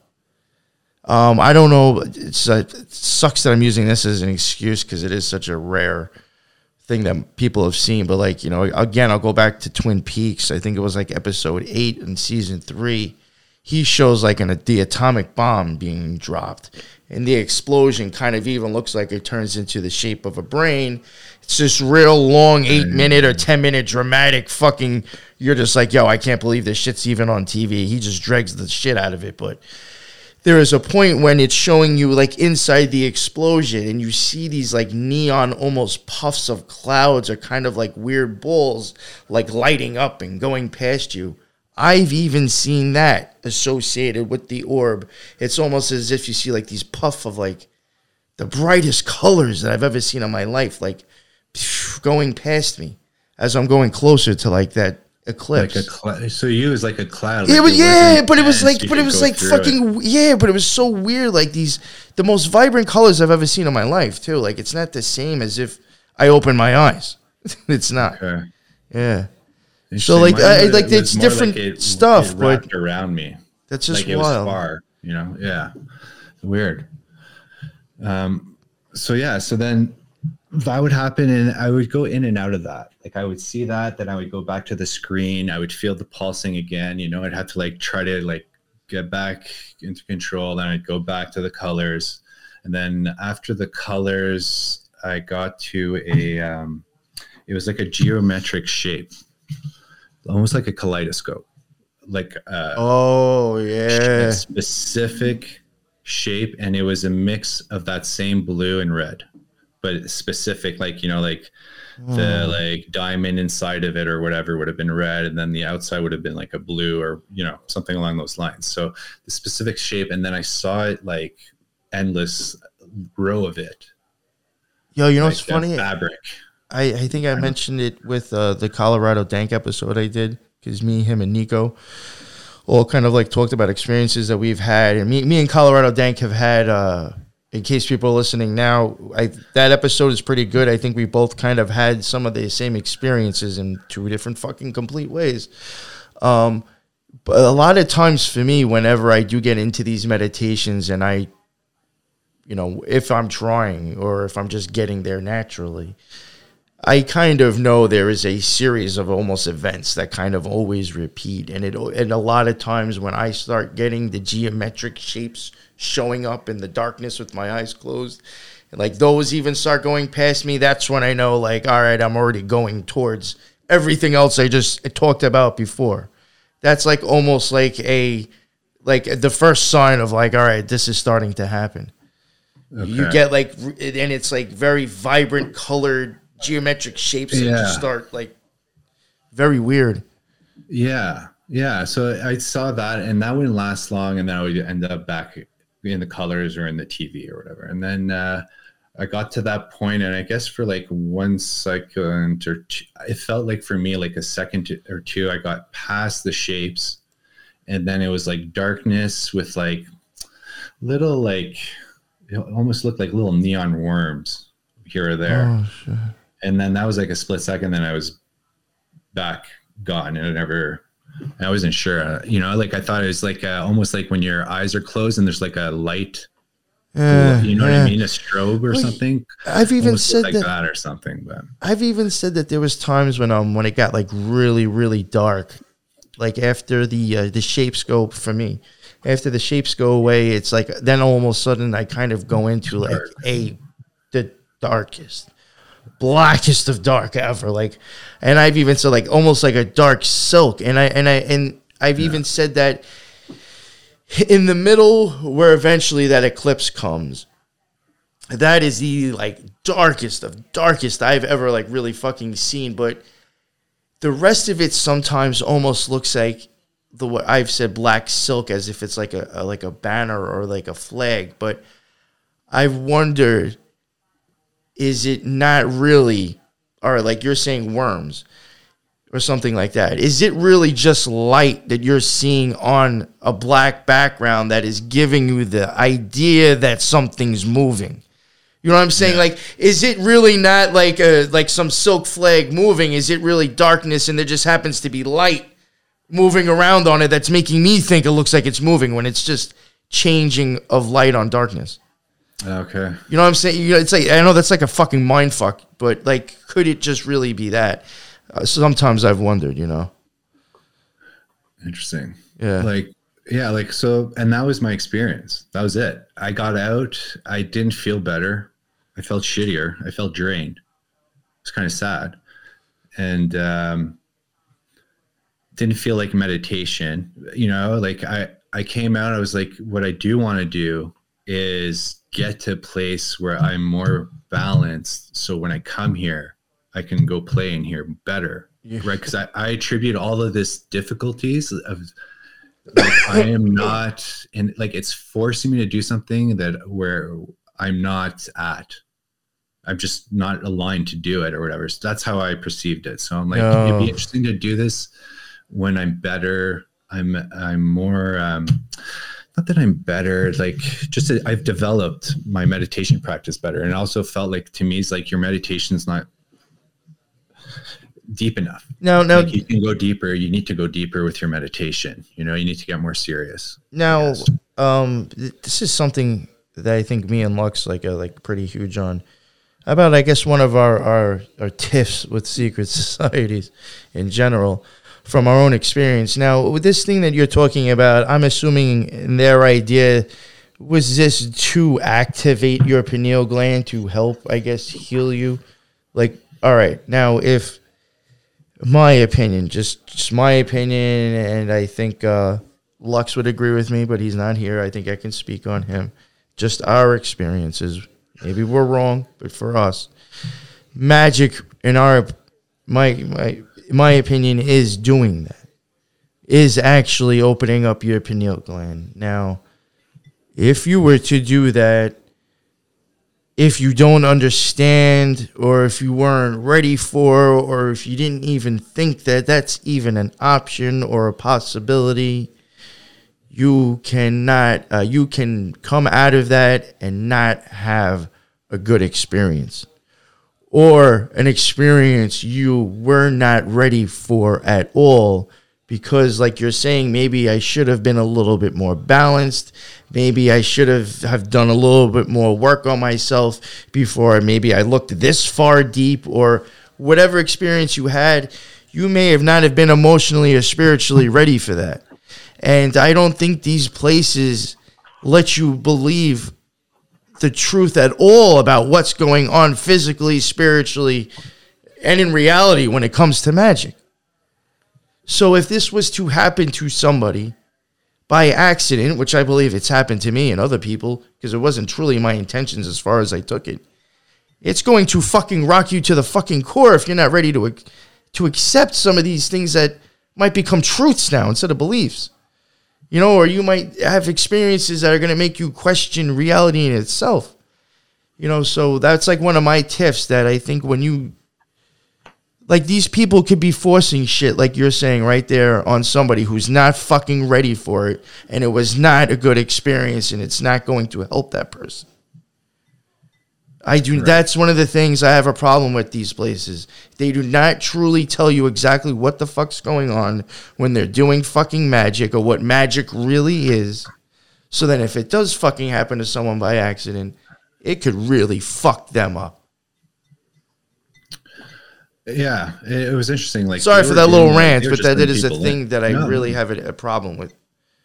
You know, it's scary, and that's where I've been getting, like, I got a lot, like, part of this kick is like I'm trying to find what's real, you know, like I want to get better, like, because it never happened like an aha, like this is like over like this, I don't even know, like I have such a bad idea of time these days, but like a year and a bit, or almost 2 years now. It's like a slow build that I didn't realize happened, but eventually I slowly got to a place where I was realizing certain things about myself and where I needed to go through all of this stuff. And part of the bummer with the occult is like, I just kept feeling like it was bullshit, because I'm like, oh, so I have to know how to read this in pretty much a different language. And on top of that, I don't know that it's, I pretty much know you purposely fuck something up in here. And then you call it like fucking daemons or whatever. And then you start looking into that whole fucking thing. And you're like, well, dude, like, and the fact that like, oh, by the way, your guardian angel could also be like something completely else fucking with you and stuff like that.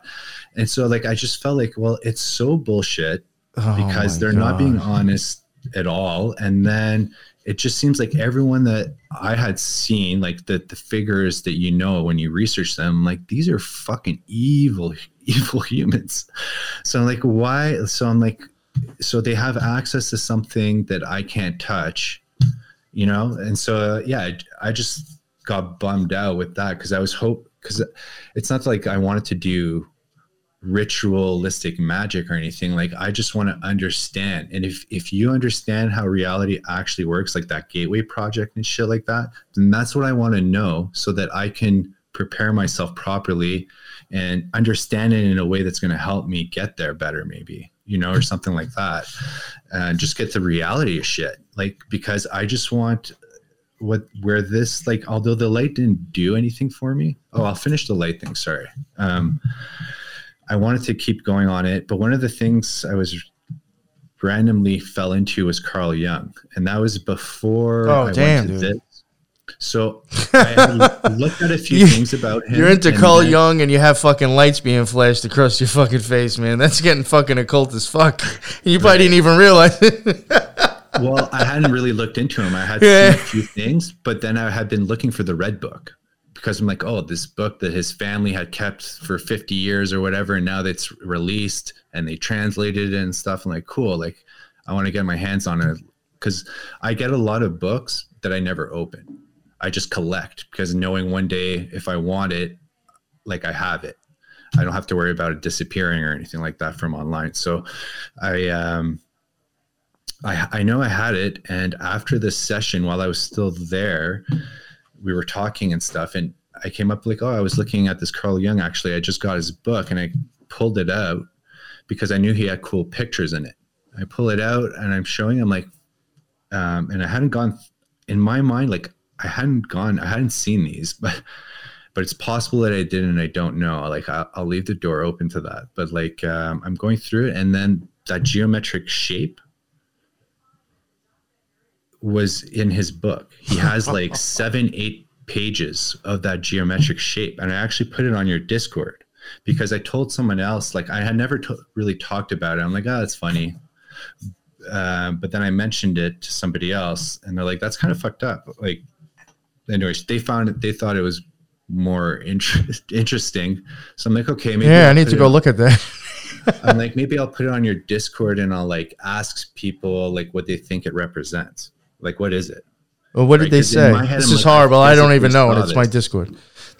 Yeah, well, you have a lot going on in your Discord, dude.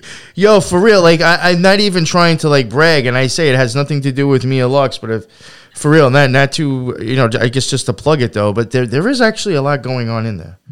There's a lot of active people. 3 people answered me, right? I threw it out there thinking like probably no one's, like, I feel stupid even putting this out, you know? But no one's, like, everyone was trying to help. Yeah, it was cool. Yeah. People answered me. It was, pretty cool. What was some of the responses? I'm interested, actually, if you remember. They were explaining it. It was like essentially like a bridge, or like it was explaining like one way was ascending, or sorry, dude. No, you know what? I'm it's okay. I'm gonna fuck it up. No, that's fine. Put you on the spot. Sorry, there. I should remember. No, but I thought it was interesting. But so then I'm doing all of these things, and like I said, like there's no big change, but because of all of a sudden, like this new version of me started developing, and that's where like the more of the message, I guess, would be like for people is like, it doesn't need to look like something's magical or whatever for you to get to a place where magic happens when you're actually changing. And that's kind of when I wanted to get into, like, part of like when you start researching all these dark things, you know, like SRA and stuff that, and one of them, so my main, you know, we were talking about like Rosicrucian not being my main subject. I wanted to start, like, it's still part of the plan long term, was to start a podcast. And for whatever reason, I started with Planned Parenthood, and I didn't know what I was going to getting into. I got into them actually because of Bill Gates. Originally it was going to be Bill Gates. I saw that his dad was in there. I got interested in the whole abortion idea thing. And so I just said, you know what, fuck it, we'll do Planned Parenthood because Bill Gates will be so big. This might be a little easier. Fuck no. Like 80 hours of audio I've got to do for it. So I'm researching that stuff, and it's dark. You know, you're talking about like just the darkest kind of behaviors, and like, you know, SRA, whatever the fuck, like all this weird occult things, like all these evil things, and the idea of like learning these things and turning it into something beneficial. And I feel like I'm finally getting to that place. And that's where I think it's important with this kind of community, is like trying to think of the purpose of that, right? Because if you're getting all this information, but it's just hurting you, or you're not gaining something from it, then it could be quite detrimental for you, right? And that's where, like, when I was studying the occult, I was getting down on it because everything I look into, they're fucking divinity, this and that and shit. Like even things I thought were like very not that, like say like Buddhism stuff in Buddhism, like, well, they're talking to shit too. They're constantly doing that stuff too and stuff. So I'm like, well, I don't trust that. Like, you know, so I get that because sure. they share the occult and a lot of like the religions. I noticed they're sharing this. It's essentially they're talking about the same thing in a different way, and they're felt like both are being dishonest and stuff. And then you put the pile on top of how the world's going and then how your life's going and stuff like that, and it just becomes like it's not helpful anymore. Yo, you know what I want to say real quick, and I mentioned this before recently, a couple other lives, and this is like another way I think I want to explain it too. First off, I think a lot of these stories, especially like you were saying, like, you have totally tons of different pantheons, all these different things, all these different gods, and all this different shit. And not even talking about religions, all these different things that, you know, especially with ceremonial magic. You know, and people want to say being a slave to the gods, but like, you're still fucking using them. Like, do you realize, like, if I'm invoking fucking Horus or Thoth for this to change me to get where I want, how the fuck are you saying that you're a magician because you don't want to be a slave to the gods anymore?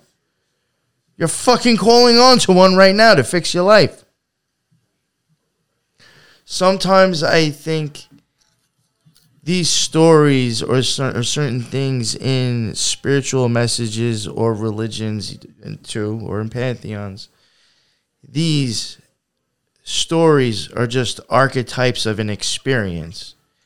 And what happens is that you ended up with the Devil's Tarot card. This idea or this archetype somehow got personified into a painting or into a fucking sculpture or something else to try to just still tell the same fucking story. But the unknowing put this fucking thing on a pulpit and fucking worship it when it's not even something of an actual, real, tangible being. It's an experience. You know what I'm saying? I think, people, even magicians, they get caught up in an experience that's probably somewhere inside yourself. And you think that this God or this fucking being is something. It's a mind fuck. It's a thing of slavery. Still. And you have magicians out there calling upon God, saying, I'm not a slave to the gods anymore. What the fuck? What the fuck? You were just fucking doing whatever for fucking Horus yesterday. What the fuck you talking about? It's a whole mind fucking itself.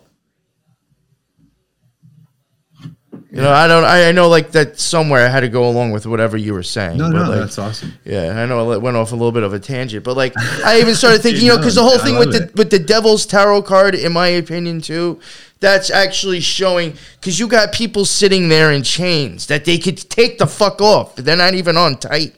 They could walk right the fuck out of them, but they got this dude on some of them. It's a dude literally on a fucking pulpit that looks like the devil.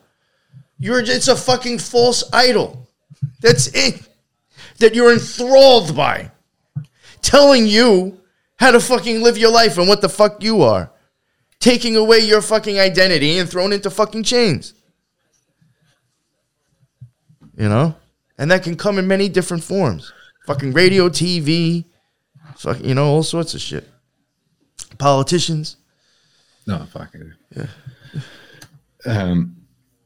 So that got to a place where it's like, how do I turn this into something positive for me? So like, without even realizing that it's happened, when I look back, I realize like, yeah, like I'm far from fixed. Like, like I said, like I still don't like myself. I still suffer from a lot of those things, but it's not what it was. And now I understand it. Now I can at least, instead of kicking myself as much as I was before and spiraling all the way down, now I can at least be objective and realize like I just need to refocus. Like I understand where I'm at, and it's just a journey. Like I said, the destination isn't important anymore. It's the journey, and like understanding what am I going to do with all this information. So I look back and I realize like the thing that matters is helping others. And what I need to be doing is aligning myself so that I can do that for people. Because when you start looking at trauma and stuff like that, you start very quickly realizing like trauma exists for everybody. Yeah. And everyone is suffering. And so people you hate are doing those things for reasons. And yeah, it sucks and all that stuff, but it's trying to get to the root of it, why it's happening and what we can do to help each other through these things. And so I've come to that realization for me that like my life work, whatever it looks like, needs to involve trying to help others. And so I'm lucky right now, in a way, all that awful WCB shit, all the fucking crap, right now I'm hopefully in a position where I'm going to be allowed to go to school for social working. And that's going to give me an opportunity at it. But if I don't get that, one of my other options, right, like there's levels, and I don't want to bore everyone with how it all gets structured and why it gets to this, but like I have a lot of disabilities. I might not look it right now, but I'm very limited in what I can do. And so one of my ideas was bingo caller. Doesn't look like I'm helping anyone, but I thought all I care about is helping. I know people that are going to be at the bingo. There's a lot of elderly people that don't have families, don't have ways to get things done, that are, living on a very fixed income. Maybe I can help them. I'll get to know people and I can do things for them that way. That's my entry to somebody that needs help. I'll find them. Wow. That took some thought to come up with that idea. Well, when your options are very limited. No, but that's amazing that you even came up that's you thought, dude. Wow. I would never would have that's where the clarity in a way comes. Although I am not a clear person, I'm clear in where I want to go in that way. And I'm clear that you know what that looks like isn't as important as what it is for the person, hopefully. Whatever it is, I might not fucking save someone's life, but maybe I made it a little bit better. Maybe, you know, you can't know how that's going to change someone or what you can potentially do for somebody. So yeah, I'm just trying to align myself with that. And that's through a lot of this research and stuff is, yeah, the world is bleak and stuff, but then like what's below that? Like, how do I raise that up? Like what's important? Like for me, it's, I have to do something. Like, I think that's for me, I think most like we're here to help each other. I need to heal. Like, I know how important it is for myself and I want to help others do that. Even if I can't ever get there for myself, if I can help someone else get there, that's even better.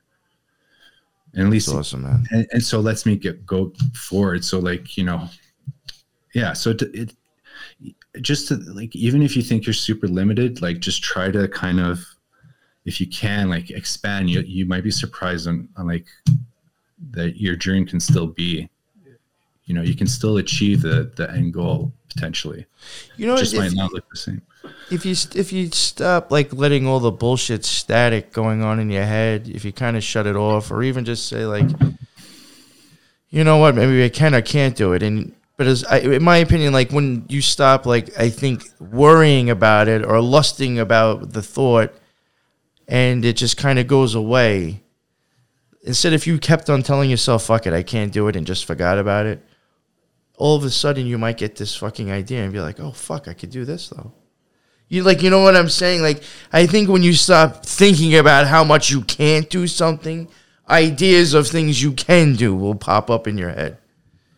You know, somehow you'll get that little golden gem of a signal that your fucking brain picked up, maybe coming from something greater than you, saying, hey, what about this? You know? And that didn't come from me thinking about what I want to do for work. That came because of the work I did inside that told me, that revealed itself, right?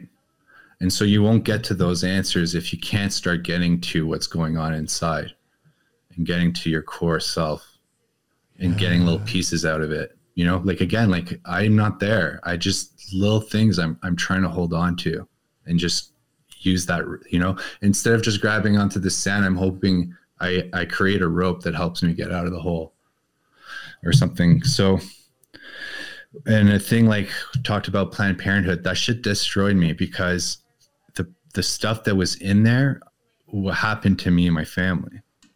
And I see how badly it affected us and how it's still part of our foundation. Like all of a sudden I realized why my parents were the way they were. It's fucking hard and I still have problems with some of it. And it's not that they were that bad in a lot of ways. People would be like, you're fine. But I won't get into that too much there. But like I realized like this baggage that we have had for fucking ever. And I see it in my parents. I see it in me and my brother. Now I'm seeing it in his kids, which are, I don't live around, but I just get little bits and pieces. And because I'm doing this, I'm recognizing what's happening. It's like, fuck, she's starting not to like herself. And so now I have a different, like I created so to turn that dark into light was for me is to try to bring them back together. Like, let's do a homestead. It can look like however people need. We have enough that we can get together. We can buy some land and I just want to get them there so that I can start like hopefully putting them in an environment that will allow for them to take a breath and breathe and maybe heal some too. And especially my nieces. So now I have this grand idea that I want to build this place. We're going to be sufficient a lot. Like, I'm not talking hermit shit. I'm talking like real living. My parents can sell their places. Like all our parents, when they need home care, they'll have all that extra money now because we've consolidated that we can have home care there. They're not going to fucking die in this shitty situation in a place. Like, you know, you put them in a home and within this like what is it, like 50% die within the first 6 months or whatever. Oh. You know, so like, let's avoid these problems, right? These are problems that put me down. All this stuff I learned about Planned Parenthood that fucking put me down because of what they did and anger and all that shit is now fueling my understanding to know what to do about it. So do they come? I don't know. I'm trying. I feel like I'm slowly breaking the thing, but does it matter if they come? Like, ideally, yeah, of course it matters, but it's not going to stop me, because like all right, fine. If you guys don't want in, I'm still going to find a way to do this just me. It's going to look different. It's going to start different and all that shit. But if I can still do this, I'm going to make it so there's an opportunity for them to come. You know what I mean? Like, and I'm never going to stop trying to work on healing and on those things with them. Even if they never come, it doesn't mean that it's a broken dream and it's not worth, you know what I mean? And so anyways, so that's just an idea in terms of, I thought was interesting. That's what I got from this journey for me, is getting to that point. And it didn't come through anything specific, or, you know, even that light thing, like it didn't change anything for me. What the thing that did something for me was the daily stuff, was slowly chipping away. Was counseling, because I found a good person to give a fuck about me. You know, and we all kind of need sometimes that extra little something from the outside. Well, I think even the fact that you said that you know, like, I think we called that shadow work before. I mean, I think when sometimes you can be put in positions to where, you know, maybe you've had, like, I don't want to call them rock bottoms, because then that sounds like a drug addiction type thing. But like, maybe at times in your life, and like, I know I've had times in my life where shit was so fucked up, you kind of had to take like an honest look at yourself too, or an honest look at that you don't even know who the fuck you even are. You know, and I think as just shadow work when it comes to ceremonial magic is very much of actually really doing that shit.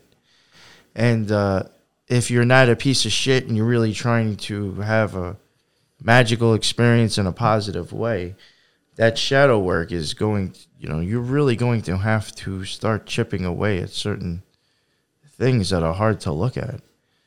You know, or you're going to have to come to agreements with certain things that you may not like. You know what I'm saying? And that shit's... That's a good way of putting it. That shit sucks. It's hard. And you know what? You had said something before that, like, maybe sometimes the way you're envisioning something isn't going to end up that way. You know, I hate to say it. It's such a fucking cliche thing. But, you know, they always say sometimes it's not the end. It's the fucking journey there. Just like I'll say how I can equate that to the fucking Kabbalah is in between those spheres, there's these paths. Those paths is where the work is fucking done, whatever's going on up in here, for you to be moving from this spiritual idea or attainment or archetype to the next. That's where all that shit sucks that nobody fucking does to actually attain that next fucking one. That shit's hard because a lot of it has to do with looking within here. You know, and even if you're not equating that to magic and just somebody wanting to work on themselves, that shit's not going to be fun. At least not at first. You know, like you said before, there was times I think where you were just like devastated at like not knowing who you were and you cried. You know what I'm saying? I mean, I'll be honest, there was times when even when I did ceremonial magic, there was fucking times when I literally got down on my hands and knees and was just, you know, I didn't always do fucking magic invoking these gods. A lot of times I was literally doing a ceremonial just to fucking call upon God or angels. There was plenty of times when I was so fucked up, I literally got down and said, God, I'm fucked up and I don't even know what the fuck to do anymore, and I hate who the fuck I am. You know, and it was times at those times when I was at my lowest and I gave up was the times that I actually felt the most positive experience in magic beyond magic with a K that I literally felt like at that time of being so honest with myself, I think I actually got to hear God, or actually knew for once. Maybe I actually spoke to him and he heard it. Maybe I was actually speaking to him for once in my life. Not all these other times. And there was an actual fucking connection. Sometimes it takes that fucking shit, that stuff that you fucking hate about yourself. You have to look at it. You have to fucking accept it. That shit sucks, but that's the fucking crap that you're going to have to dig yourself out of to get to the fucking end, to have that experience. It may not be the way that you're going to envision it, but I guarantee you in some ways it'll be better than you ever could have imagined as well. It may not look like fucking castles, but in the mind, the freedom that you got from working on that stuff is invaluable. And can make you a better person and for society and for other people. So, not that I want to go on too long, and this has been long already, but like Marqui, you talked about a lot of real shit, I think. You know, a lot of stuff that I think when it comes down to really working on yourself, you've actually just explained how real that can be. You know, you may have said you cried, may have came out and said shit that, you know, was hard for you to admit in front of people. But to be totally honest with you, I myself included and other people, we've gotten that emotional wanting to be a better person. You know, I've gotten that emotional during my fucking magic because I was tired of being the fucking person I was. You know? That shit's real. That's real. I still cry a lot of days when I'm doing my meditation. I break out constantly. Yeah. So it doesn't take much anymore. But it's just part of it. I appreciate you get more comfortable with it, you know. I appreciate you coming out and telling your story with all that honesty. That's not something that's easy to do, and I appreciate it, man. And these are the type of episodes, like I said, I like to try to do every once in a while. I think it may not be like the rest of my other shows, but I think it's stuff that people can get something out of as well. You know, this is, I think, real experiences, is real talk, and I think a lot of people out there can identify more than not just because they don't come out and talk about their experiences in their life. So hopefully somebody got something out of this. If not, I'm sure you did. And I know I did. So thank you for the experience as well. You know what I'm saying? I got something out of this, and I'm sure some of our fans did. Thank you, Amanda. She said that she just hit home, and that, Ron Diggity, Helen, we had a bunch of people in here, Teresa, we had a lot of people in here listening and even saying, like, you know, this is some real shit. You know, so I thank the fans that stuck around and listened. You probably couldn't see on your end, but, you definitely had people saying, you know, this is a good episode. And thank you for coming out and telling your story and your truth. You know? Yeah, man, I appreciate it. Yeah, like I said, if it helps anyone in any fucking way or think about something maybe a little bit different, then that's all it is. Like I said, I just want to, any way that and you know, I don't have a way to reach me, but like if people did want to hear this or whatever, like if they reach you for now and you let me know, I'll maybe set something up if people want. But like if people just need to talk to somebody, you know, like if you're in the fucking in the shitter and you don't really want to talk to somebody, but like you do, I would like to be there for anybody that would ever need something like that, you know. And I don't have, like I said, I don't have the answer. I can relate maybe a little bit to you, and we'll just try to be there for each other. Well, I'm not going to put your name out on blast, but we did have a fan here. Ron Diggity did say, hit us up on Discord. We'll talk. You are available, you know. Well, I could put your link in there, or I could tell people after the fact if you want, or you can say it now. But there's people on our Discord who I guess, you know, they probably know who you are. with your name in there, and they're even saying, hit me up, man. So he is in our Discord, so he's available there. Yeah, right? No, for sure. Yeah, if I think it's like OG Gangles. Yes. All right. So yeah, if you didn't mind, that he's definitely he's available there. I talked to him there. And that's my only social media. So. Yeah. Well, we had a few people from our Discord actually in the actual live right now. So I mean, Helen was there saying "What's up, Ron Diggity." So there are people who I guess already knew who you kind of were. So I don't know if that's good. Oh shit! Sorry. No. I just don't know how they know me. Or maybe I just fucked that up myself now. I'm bugging you, dude. None of it matters. Honestly, like anybody that wants to talk anytime, yeah.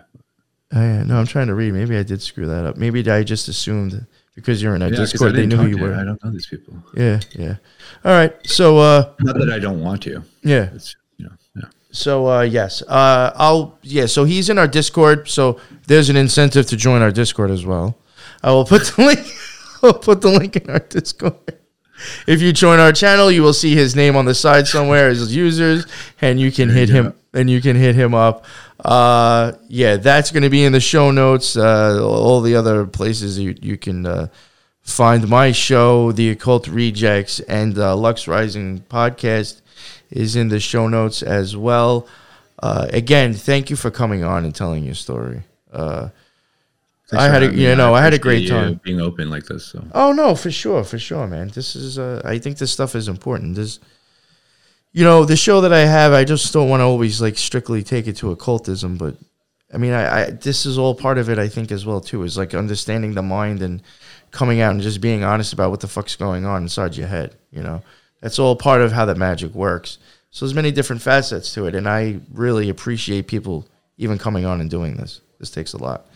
So again, I thank you, and that's the end of another NY Patriot episode. And then until the next one, again, like I said before, I'm going to be going live more often so people can jump in, say what's up, or ask questions if it's possible. So until the next one, everybody be well. Later.